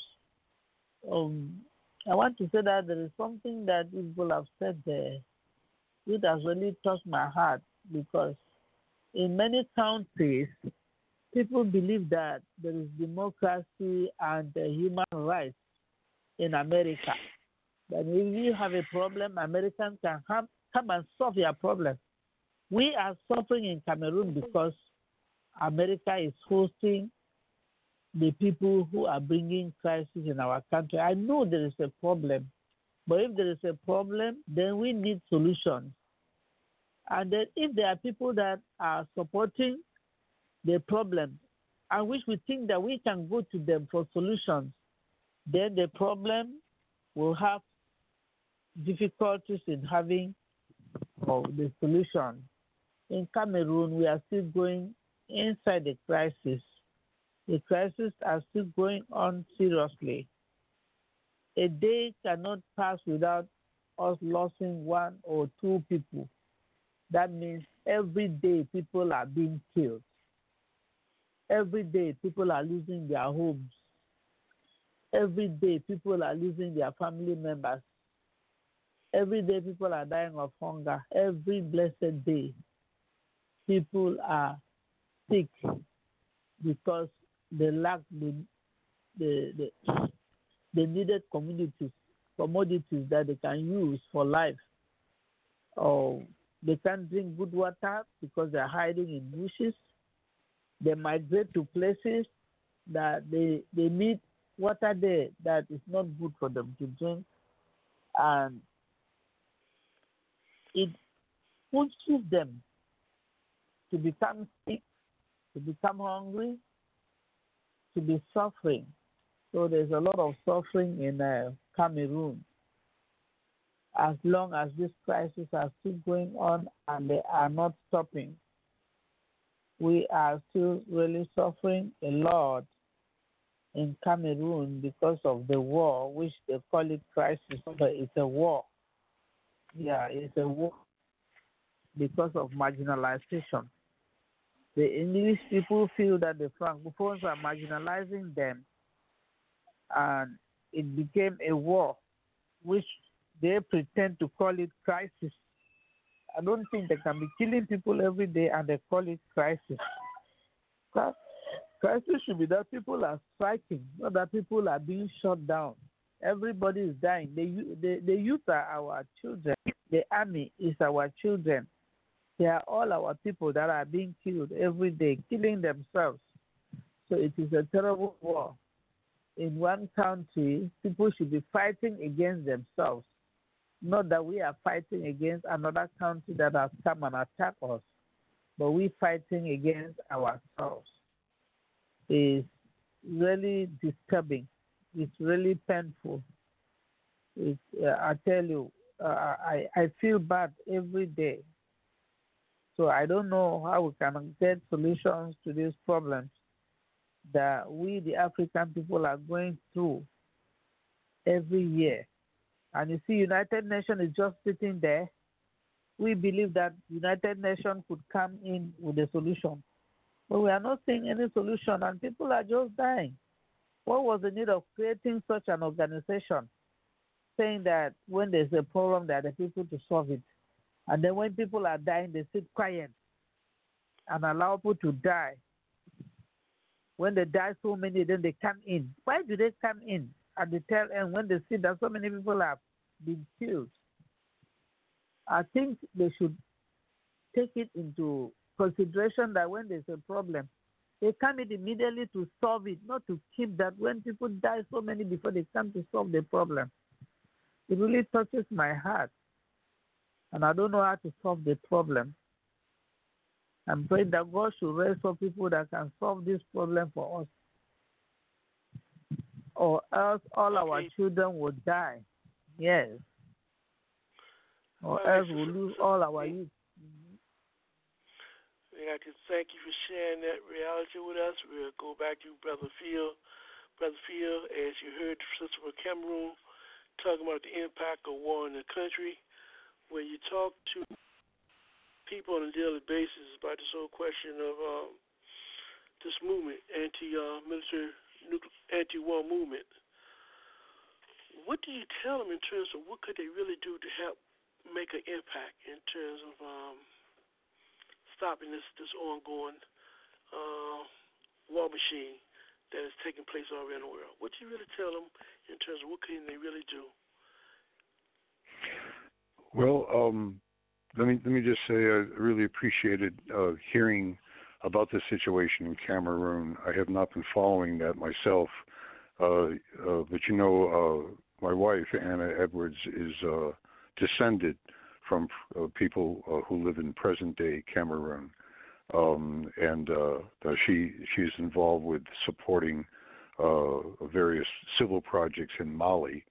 So that's where our attention has been more focused. But I'm going to look into that situation now that you've raised it, and thank you for that information. If you're looking to see, you know, how can you actually stop a war, you have to look back into history to see those times when anti-war movements actually had an effect.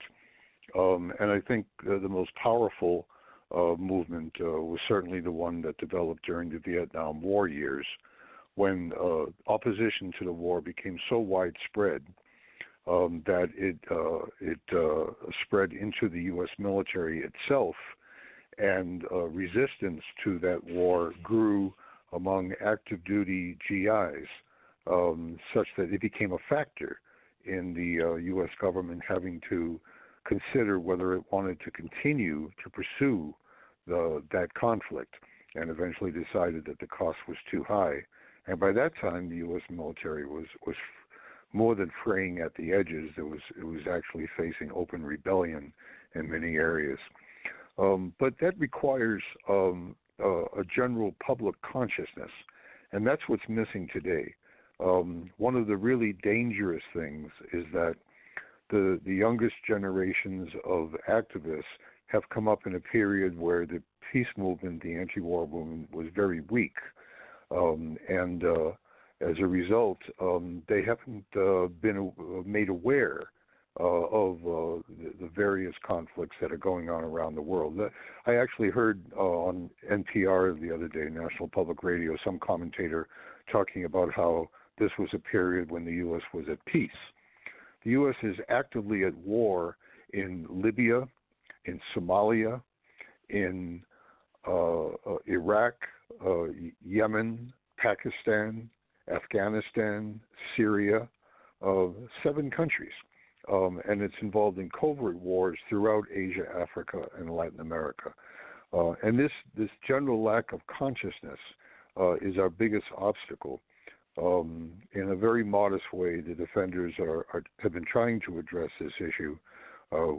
Last year we had 3 forums dealing with international issues, and we just recently formed a new committee within the defenders called the Stop the Wars at Home and Abroad Committee, and that will be hosting forums on various international issues, such as the wars in the Middle East, such as U.S. aggression against Venezuela, such as Palestine.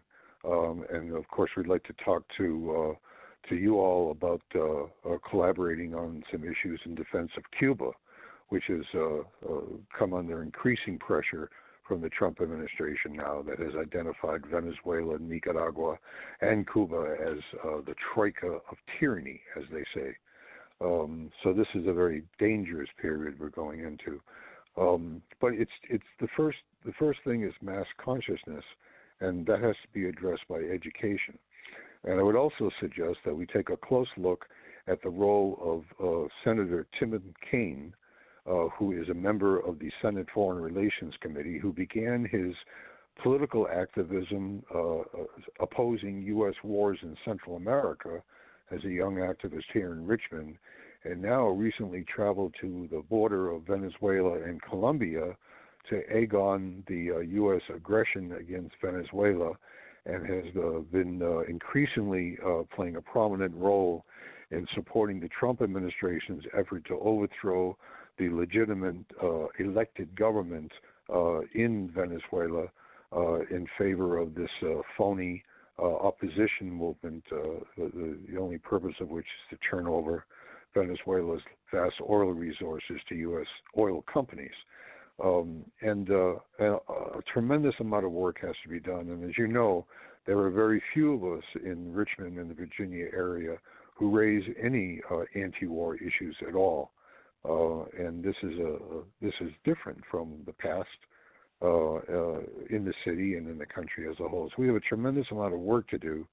And those of us who have an anti-imperialist perspective, I think, really need to work in closer collaboration to try to reach broader layers of the public and alert them to what is being done in our name overseas with our money and our children's blood. Okay, Phil, what I'm going to do right now, we're going to take a few phone calls, and then we'll ask you to make a closing statement on the overall nature of what the future look like in terms of the anti-war machine. So right now, we're going to take Brother Haki, your comments as we talk about this anti-war movement. Question or comments, Brother Haki? Okay. While we wait for Brother Haki, we go to Brother Anthony. Any comments or questions you'd like to make, Brother Anthony, on the anti-war movement? Yes. Phil, could you address to what extent do you think the lack of information contributes to the difficulty of organizing greater, the anti-war movement. It seems as if there's, in addition, to the events that you described earlier, there's been a lull in terms of investigative journalism, kind of like when we, what occurred, during the Watergate era, and when the information about the crack cocaine and Contra connection was being made, during the 90s. And it seems as if there's been an effort by capitalism to suppress any information about, about what is really happening in these conflicts, and which would perform a better basis for people which to make those decisions. And I'm talking specifically about, the Julian Assange situation, which is beyond the time left for this program. But there seems to be a lull of information that would also make it difficult to organize against war. Yeah. Well, you're right, and I think even more dangerous than the lack of information is the lack of information about information. There are sources out there. Of course, with the internet, there's a million sources, but there are some very reputable sources that are reporting on what is going on in different areas of the world, and exposing the role of the U.S. government and the military and the intelligence services. But most people don't know about them. The Defenders have a quarterly newspaper called the Virginia Defender, and we're devoting 2 pages of each issue to international issues. But I think what we should do for the upcoming issue that will be out in June is to run a list of some of the sources. If people got a pencil or pen, I would suggest a few to start with. And one is the website of the Black Alliance for Peace, which is only 2 years old, but is doing some very good educational work, Black Alliance for Peace. There's the Black Agenda Report, which has been out for a number of years, which reports on a wide range of issues, domestic and international. There's the Pan-African News Wire, which concentrates on it's based in Detroit. It concentrates on issues in the African continent. There's the Alliance for Global Justice, which is very good for reporting on situations in Latin America and the Caribbean. Popular Resistance, which is a website that also deals with domestic and international issues, and has been very good about running investigative reports on what is going on in Venezuela.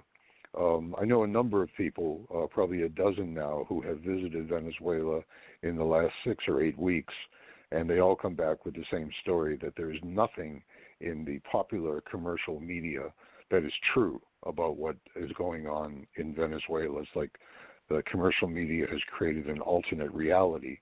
So there are certain, and there's probably a good half dozen books that would be wonderful to start off with for people to educate themselves. The Open Veins of Latin America by Eduardo Galeano, How Europe Underdeveloped Africa by Walter Rodney, A Peace to End All Peace by David Frankel, about the fall of the Ottoman Empire and the creation of the modern Middle East. It's incumbent on us to educate ourselves, because at this point there is very little in the commercial media which is presenting an alternative view, and that is largely because the U.S. ruling class is pretty much united on its view of the world at this point, that the U.S. must control it, and it doesn't want to hear any criticism. You will rarely hear any Democratic Party politician criticize any aspect of U.S. foreign policy, whether it's U.S. intervention in Venezuela or the lockstep support for the State of Israel. None of it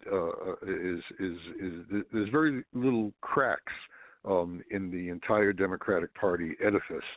And for those of us who've been around a bit, that was not true for the Vietnam War period, and sections of the ruling class decided that was a losing war and they needed to get out, and began to let some information out. Now, the case you just raised, Julian Assange, the charges against Assange, the founder of WikiLeaks, have to do with a very technical point about allegedly hacking into a password protecting a secure computer system, where the actual reason for U.S. government hostility to Assange is that in 2010 he released a treasure trove of information that was collected by U.S. intelligence specialist Bradley Manning at the time, that exposed U.S. war crimes in Iraq and Afghanistan. And that's why they hate him, and that's why they want to get him. But WikiLeaks has been, while it's played both sides of the fence at times, it has been an invaluable resource for exposing government secrets that about things that the American public should know about. So, there is a lack of information, but there's a lack of information about what information exists out there. And I think that what we're going to try to do is bring more of these sources out through our newspaper and our online presence. And we're going to also spend the summer upgrading our online presence to try to have more of a louder, more effective voice on these issues, as well as the domestic things we work on, such as prisons and Confederate monuments and saving Shockoe Bottom. Oh, and I'm sorry if you excuse me just for squeezing in one more point. Tomorrow evening at 6 o'clock, there's going to be a very important meeting dealing with the future of Shockoe Bottom. It's Mayor LeVar Stoney's first public meeting of what he is calling the Shockoe Alliance, which is supposed to guide the city's approach towards development in Shockoe Bottom. And it's extremely important for people who understand the historical importance of the bottom to the black community in particular to turn out tomorrow at 6 o'clock at the Main Street station and demand that the city government recognize the popular support for the community-generated proposal for a 9-acre Shockoe Bottom Memorial Park, and that proposal not be lost in another whirlwind of discussions by technocrats and highly paid consultants and elected officials and appointees that would subvert the community will for this 9-acre park that could tell this true story of Shockoe Bottom, which was once the epicenter of the U.S. domestic slave trade. So that's 6 o'clock tomorrow evening, Monday, at the Main Street station. Sorry for slipping that in, but it deals with the issue of self-determination for oppressed peoples, which is the guiding principle that we need to follow in examining U.S. Policies overseas. Okay, let's take one more final call for you, Fia. We'll go to station break. We will bring in Brother Moses. Brother Moses, your question or comment, please, as it really relates to the anti-war movement.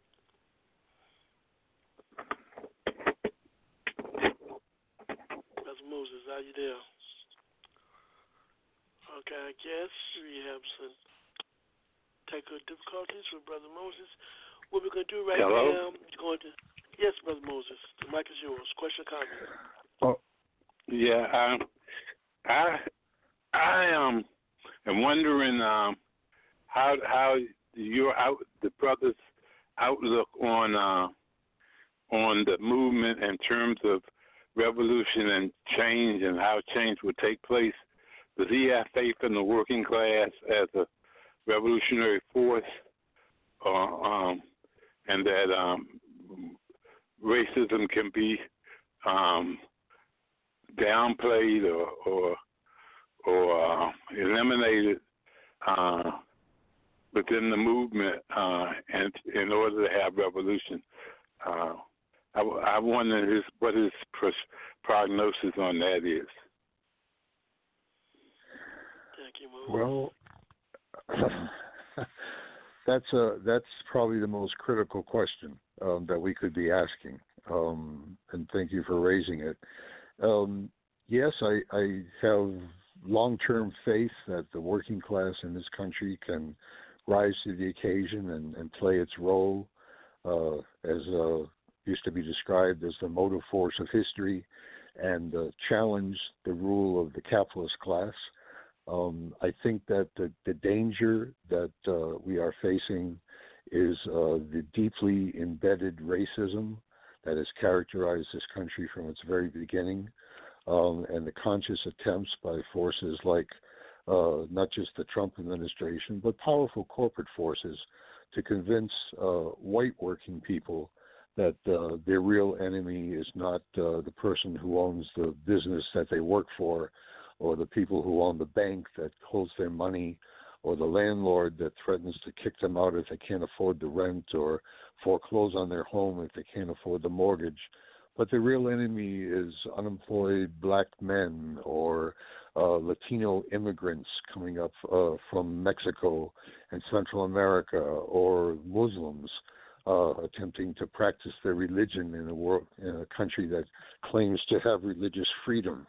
I think the danger of splitting the working class is greater today than it has been in many years, and that the approach that those of us who consider ourselves revolutionaries need to take is a dual one, and a division of labor. I think it's primarily the responsibility of white activists to confront the white working class on the issue of racism, and to explain in a concrete,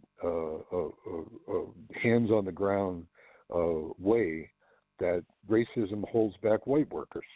And that's a tough sell.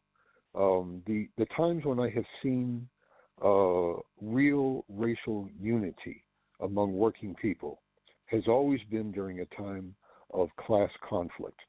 I was in Norfolk in 1979. I was a shop steward with the Carpenters and Joiners Union, and went over to Newport News when the organizing campaign broke out by the United Steelworkers to organize the Newport News Shipyard and Dry Dock Company. 15,000 workers, the biggest organizing drive in the United States since World War II.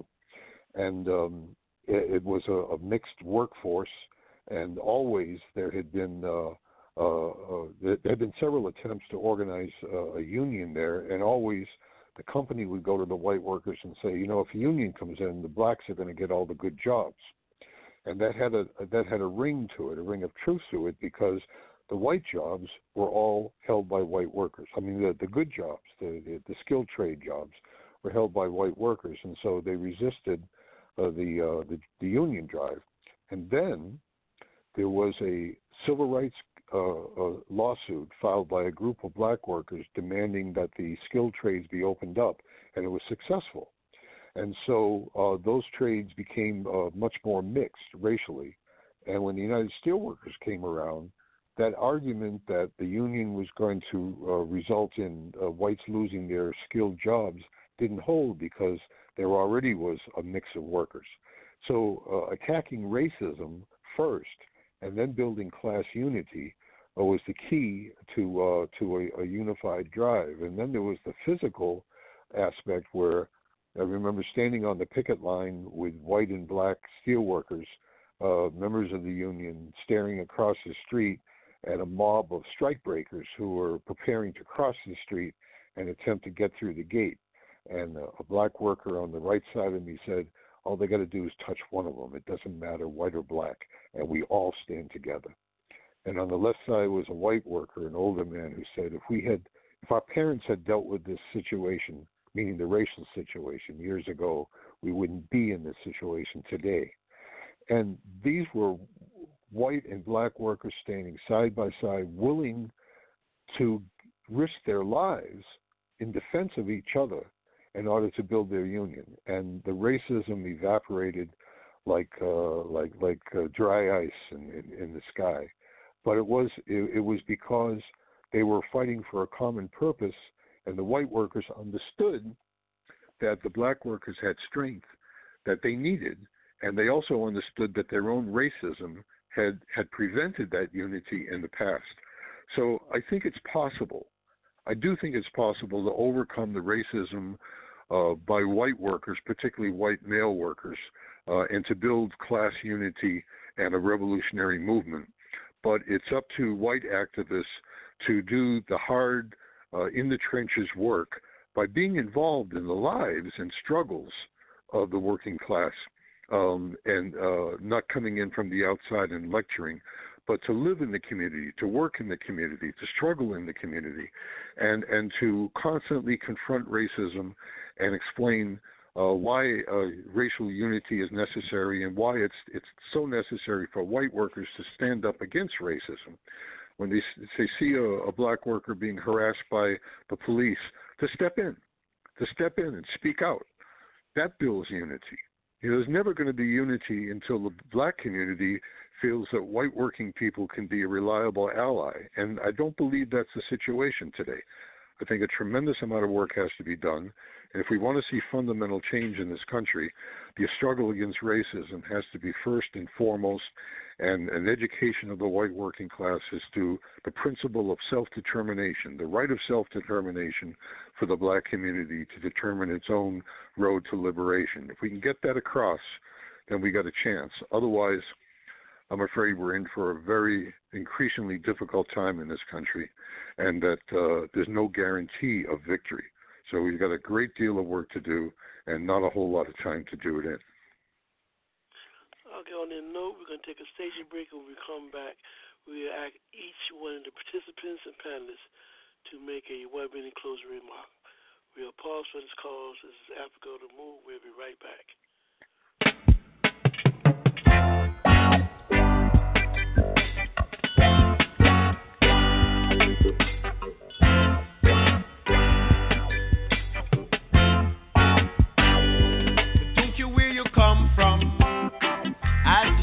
You're a black man, you're an African.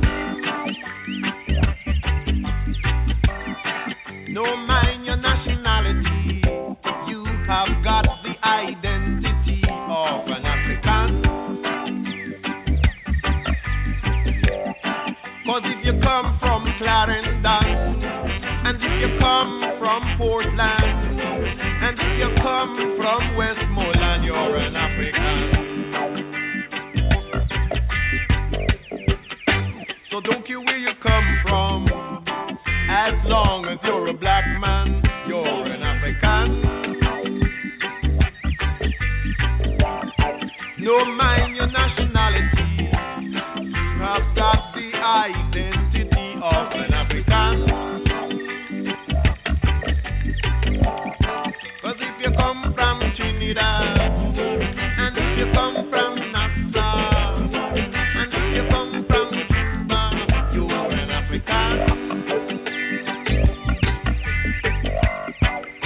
so don't care where you come from, as long as you're a black man, you're an African.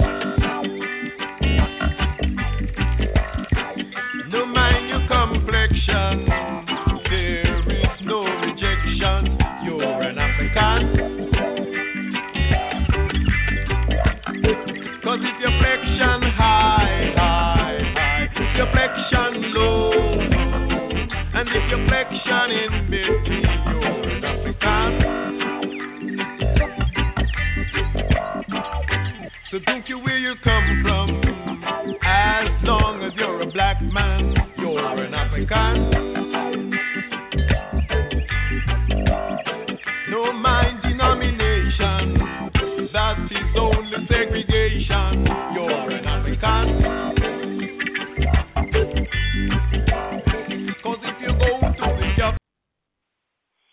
We'd like to welcome you back to Africa on the Move. In closing, we'd like to ask each one of our participants who's remaining on the program to give us 1 minute less their final thoughts. And Brother Phil, also for you, can you tell the people more about how they get involved with the anti-war movement and your organization? So we'll start off with you, Brother Phil. Your last closing remarks, and how can the people find out more information about your organizations and how they can get involved? Thanks, Brother Lee. Defenders invite everyone who wants to struggle against war, materialism, imperialism, to work with us, or if you choose not to work with us, to work with some organization that struggles on these issues. If you're interested in getting in touch with us, our email address is defendersfje@hotmail.com, FJE for freedom, justice, equality. So defendersfje@hotmail.com, or the phone number is 804-644-5834, 644-5834. And as I said, we've recently started a committee to focus our anti-war work, and that committee is open to people who are not members of the Defenders, as well as our own members. And we are certainly looking forward to working with other organizations such as the African Awareness Association on these related issues. So, and Lee, thanks so much for the opportunity to come on tonight. You got a great program. It provides a great service in an area that needs it desperately. So, thank you very much. We'd like to thank you, Phil, for your contribution to today's program. We thank you. Okay, let's go to Brother Moses. Your final thoughts for tonight, Brother Moses. Yes, I thank you for allowing me to be on the show. I put my 2 cents in. It's been a good show. I think we have to continue to study, and continue to practice what we learn, and the future is bright. Thank you, Brother Moses. And going to Brother Alfonso, who is the brother of Sister Latasha Walton. Brother Alfonso, your final thoughts for tonight? I just like to say, man, I feel like if we was to just come together as unity and understand, like, it's always going to be racism. There's always going to be problems in this world. But we have to work on becoming better with each other. When we become better with each other, we'll be more powerful. We'll be more unique. If no communication skills, I mean, we have to come together as people knowing, like, if we all for the same cause, what does it matter? We have to stick together, man, That's all I feel. Like, we can be great with one another, as people. So, I do. And Brother Alfonso, can you give us an email or contact information for people who want to support your family in terms of the recent loss of your sister by the shooting of a police officer in Miami? Give us the contact information, email, etc. Contact information is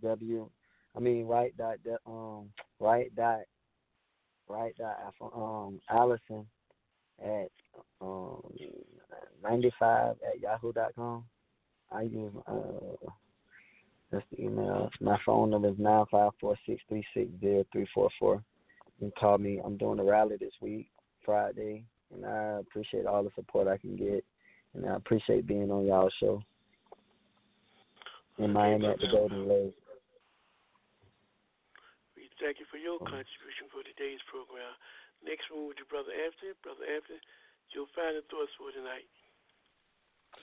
My final thought for tonight is that that people must join an organization that is working for our people's liberation. We cannot do anything against our enemy, which is imperialism and capitalism in all of its manifestations, unless we are organized and politically educated. For more information about the All African People's Revolutionary Party, GC, please visit our website at www.aprp-gc.org. Thank you, Brother Anthony. And Brother Haki, your final thoughts for tonight. Yeah, a couple of things. First, African Awareness, we're doing a travel, the road of liberation and freedom to Cuba. We'll be going to Guantanamo, Santiago de Cuba, and Havana. The trip takes place July 24th to July 31st. For more information, we actually call us at 202-714-9435. or email us at African Awareness Association, all one word, number 2 @gmail.com. And we encourage people to go to see Cuba firsthand for itself, because it's very, very important in terms of understanding the role between institutions and the individuals who live under those institutions. And finally, I would just simply say, I certainly hope that it's getting to jail, that when we talk about the perilous nature of this situation that African people are confronted with in the society, it's not an exaggeration, and we got to understand this is very, very serious. And if we don't formulate some kind of strategy in terms of moving forward, at a very minimum, defending ourselves, then we're in very, very, very real trouble. So I encourage people to get on the road of building institutions, deal with organizations, and deal with these critical questions that are so important, so aspirations of our people. And aside from that, I just want to say, as usual, I encourage people to unravel the matrix, and you have a good night. Thank you, Brother Hakeem. Thank our panelists and our guests for today's program, Brother Alfonso, Phil Walito, and Brother Wally Mukita. We thank you very much for the critical information that you have shared with our people. Tonight. In closing, we just would like to say, remember, without information you cannot think, and without organization you cannot think clearly. Join some organization that is working for the liberation of your people and humanity. If you feel like you can't find one that will represent what you think needs to be done, then you have the responsibility to develop one. Until next time, we'll see you next week from 7 to 9 p.m. Any comments or questions that you have concerning this production, Africa on the Move, please email us at africaonthemove2@gmail.com. So until next time, let's continue to fight for our equal rights.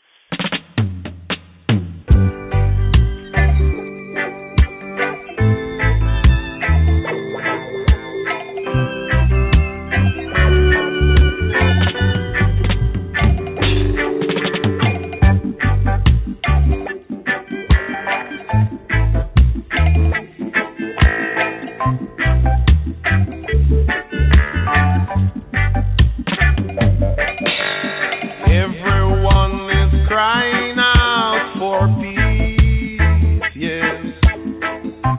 None is crying out for justice. Everyone is crying out for peace, yes. None is crying out for justice. I don't want no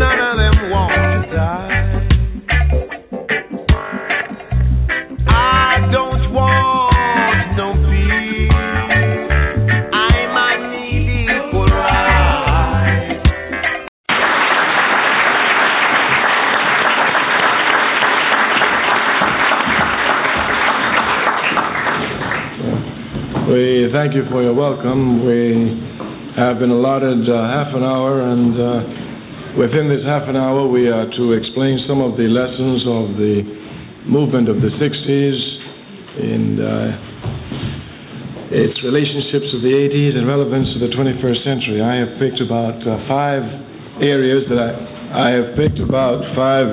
which I would like to discuss. The first lesson that we can come to look from the 60 and gain is the understanding that the statement made by Abraham Lincoln is a true statement. You can fool some of the people some of the time, but you cannot fool all of the people all of the time. This statement can be understood within the context of United States imperialism and its role in the late 50s. In the late 50s, based on the resolutions passed at the 5th Pan-African Congress in 1945, a decision was made that Africans the world over must create mass organizations and mass movements to confront colonialism in Africa and the Caribbean in the final round, and also to confront racism and economic exploitation in the United States. From 1945 to 1960, within 15 short years of this conference, over 230 million Africans were to gain independence. Swiftly following in that wake, the Caribbean was to light a fire with independence movement, and of course the United States of America itself, beginning its mass movement since the mid-50s with Martin Luther King and the Montgomery boycott, came to show mass movements everywhere. The American capitalist system, in the wake of the independence struggle in Africa, was trying everywhere to demonstrate to countries just struggling against colonial powers in Europe that it was not like the European powers, that it was not racist, it was democratic, it never had colonies, etc., etc.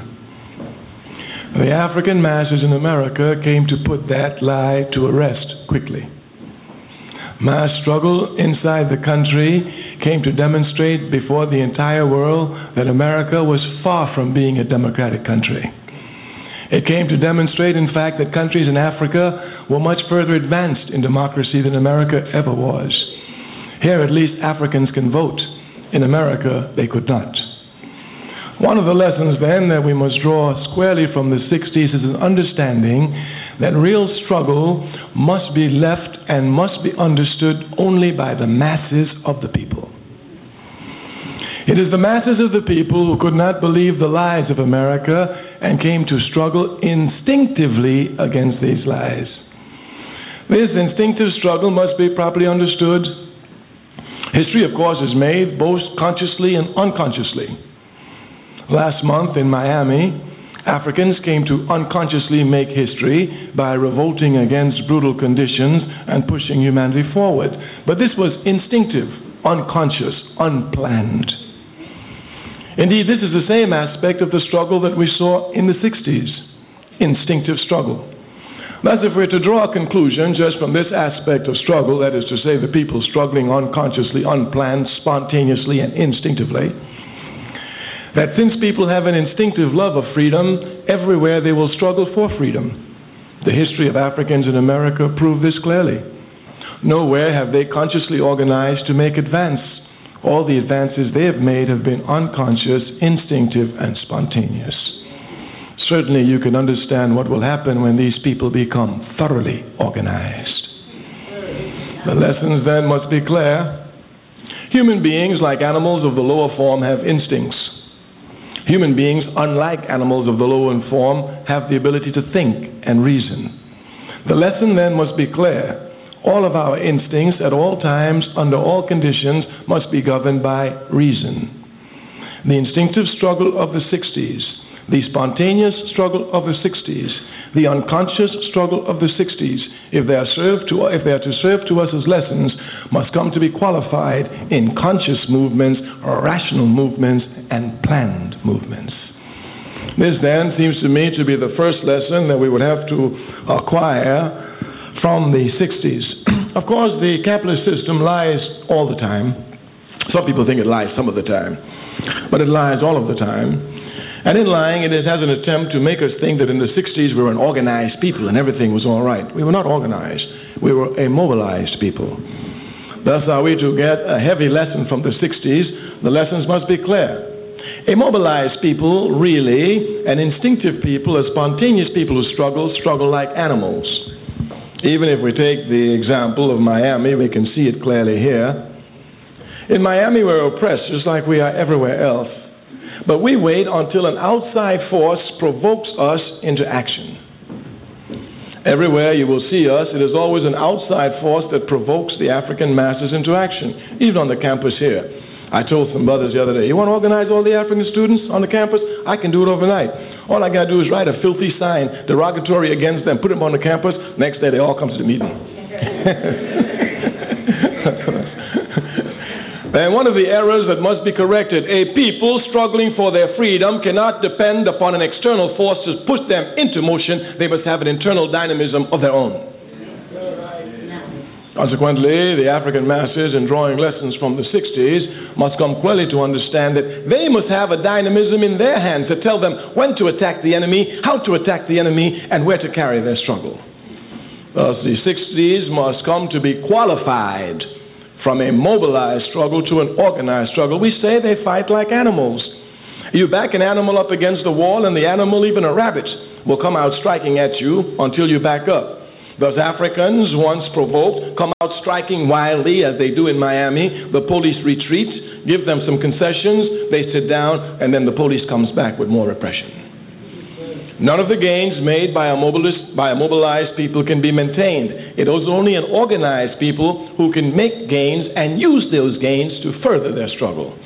Indeed, the gains made by the 60s, since they were made by an unorganized people in a state of mobilization, have not been used by the people, but in fact used by the enemy against the people.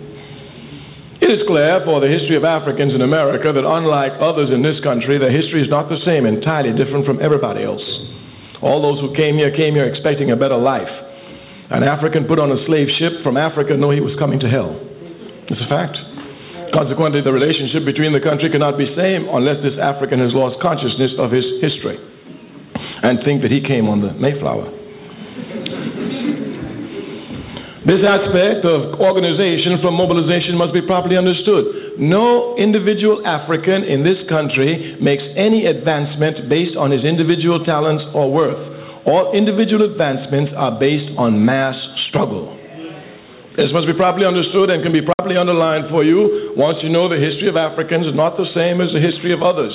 We make no progress in this country without shedding our blood.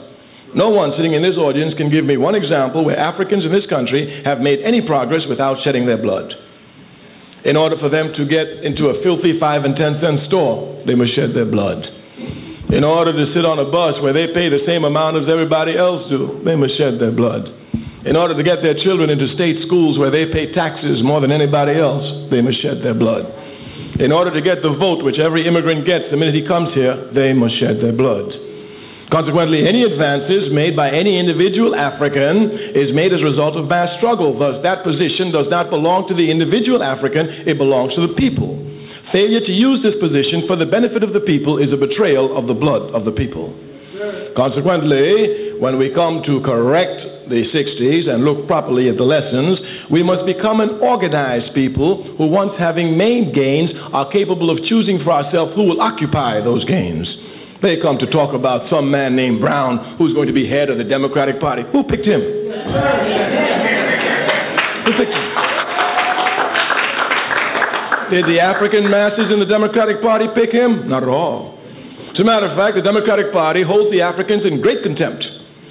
They have more elected positions than any other ethnic group in the Democratic Party and has no power in the party at all. They have 302 mayors, 20 congresspeople, 5,000 state, county, local. But no other ethnic group in this country has those many elected officials, and still they have no power in the Democratic Party. Why? Because we are not organized. Consequently, to transform our movement, to push it to higher levels, which it must go, because we will arrive at our freedom, if even instinctively, we must come here to put ration and clear reasoning to our struggle and organize the masses of our people.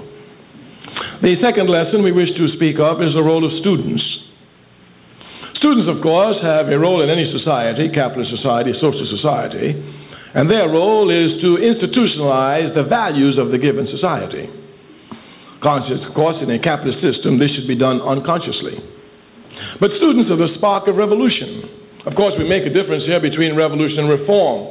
Those who want reform seek to work, I guess, from the top down. Those of us who understand fundamental changes know it must come from the bottom up.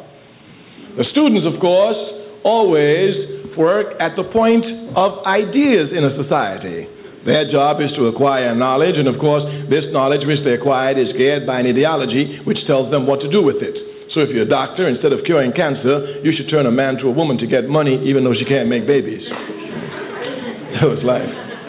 Students, we say, at the point of ideas and the point of values. When one speaks of revolution, one speaks of overturning the values of a given society. If one is not speaking of overturning the values, then one speaks of reform. Thus, one can join the Democratic Party. We're not here to overturn its value.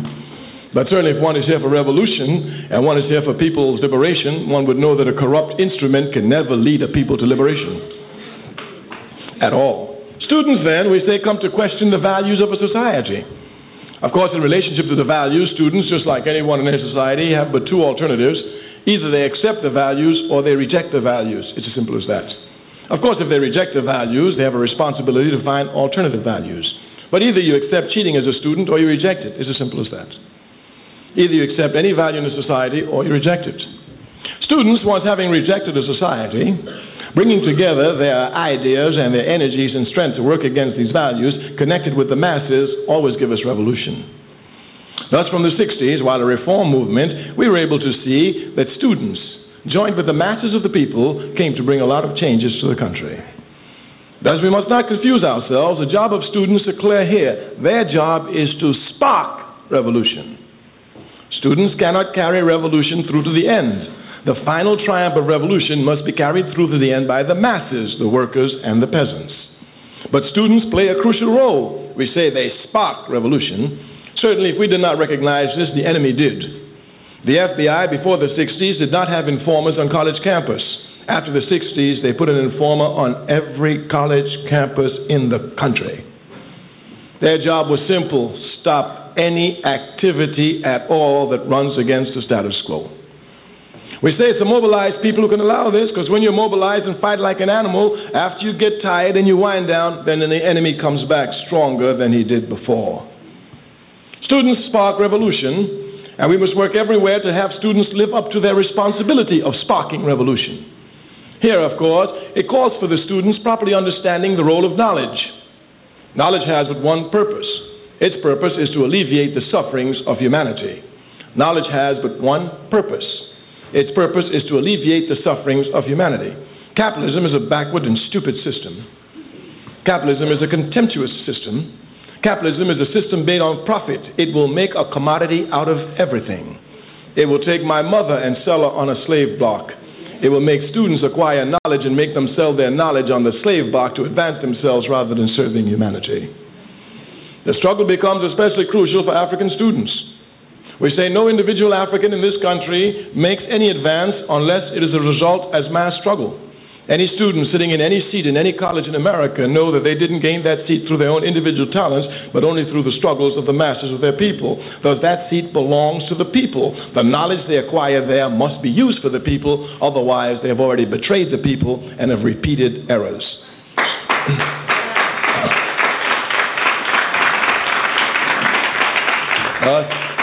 Thus, students of the 80s going into the 90s have a responsibility to use their knowledge to help advance the struggles of humanity. We say the lessons here must be properly understood, and the students going to spark these movements must go properly organized in order to bring organizational skills to the masses of the people. The third area. The 1960s, of course, was a mobilized area, and as a mobilized area, there would be a lot of confusion. One of the biggest areas of confusion was the basis of the struggle. Some felt that the base of the struggle must be made by appeals to morality. Of course, anyone knowing anything about struggle knows that this cannot be. Even Frederick Douglass so long ago told us that power concedes nothing without demands. It never did, and it certainly never will.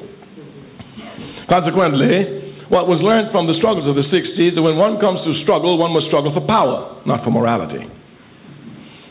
Certainly, one cannot speak of morality when one is speaking to capitalism. It is an immoral system.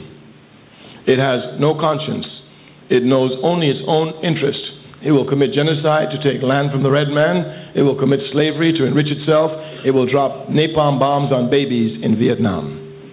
Consequently, when we come to talk of advancing ourselves through power, we must come to speak of just that, power. And we must understand that the only place we find power is through the organized masses.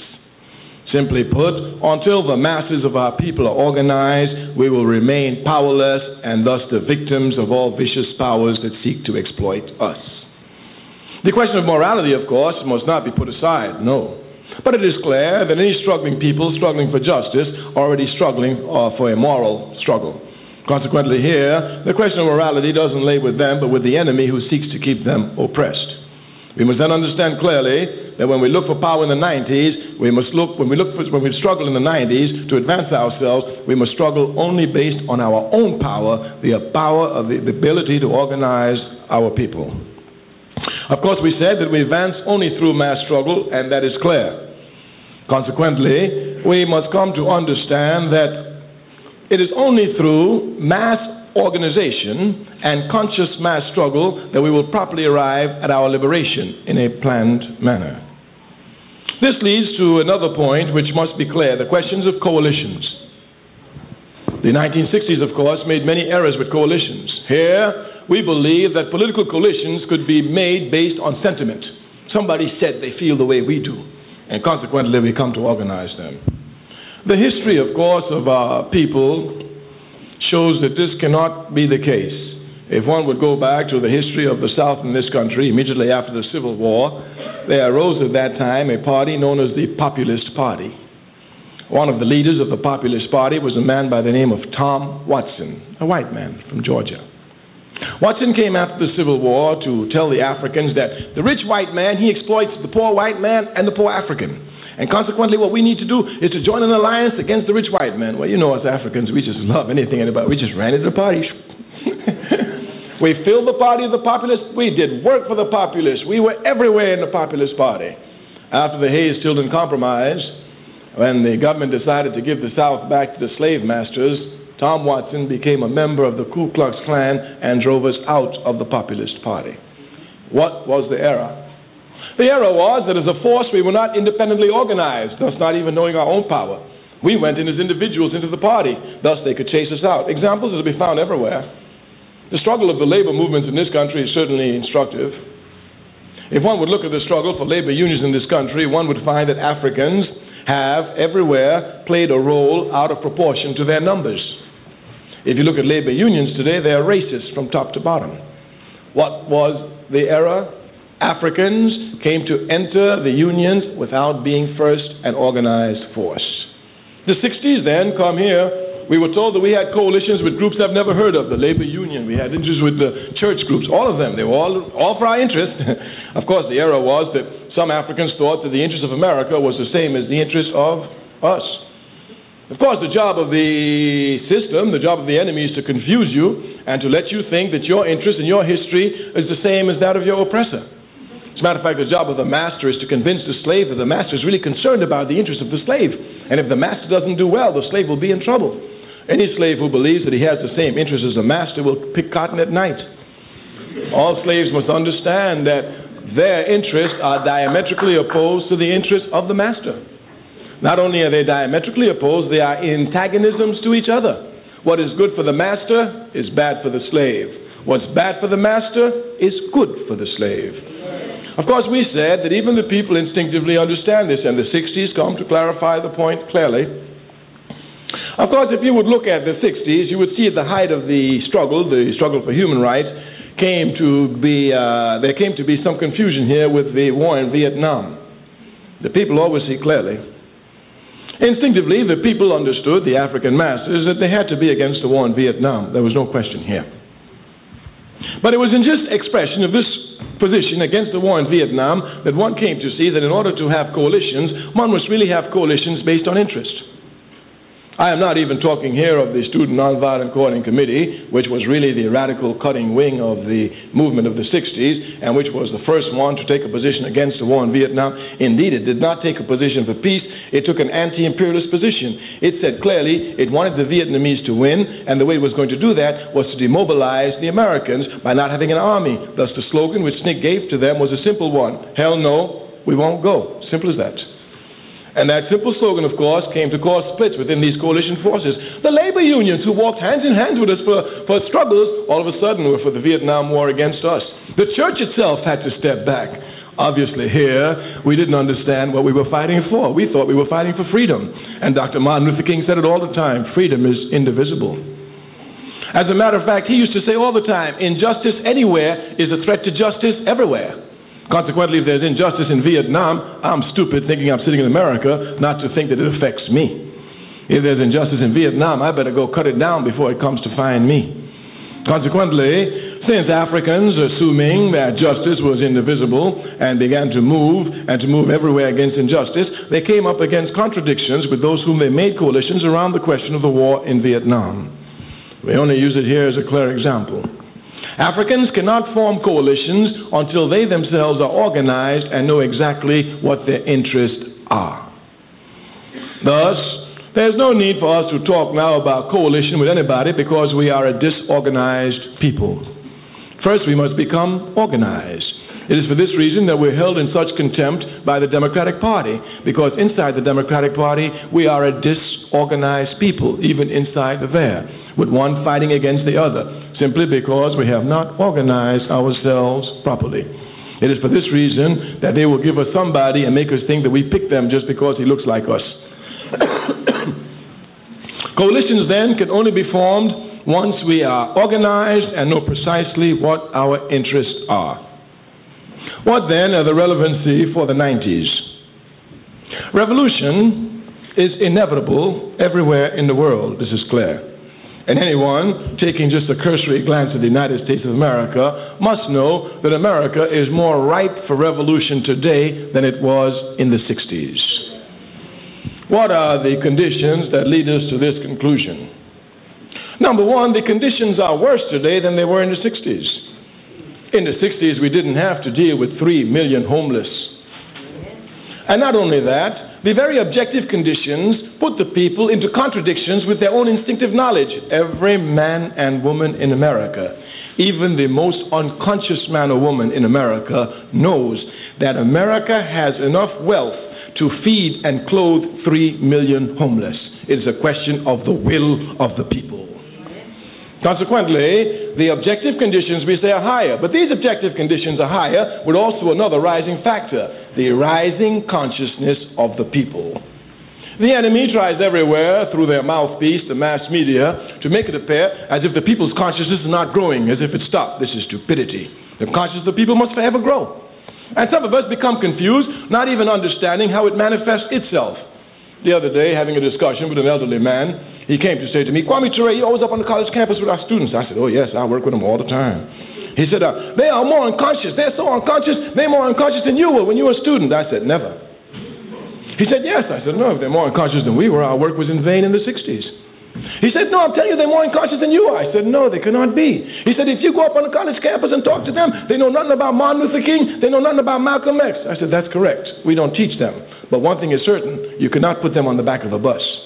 Yes, of course. Of course.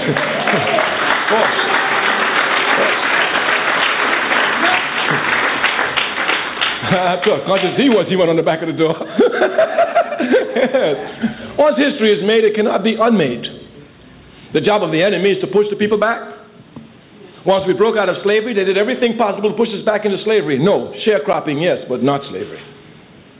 Since the 60s, they've been doing everything else to push us back. But once a man or a woman has learned something, as Sigmund Freud has scientifically demonstrated, it never leaves the mind, even if he thinks he's forgotten it.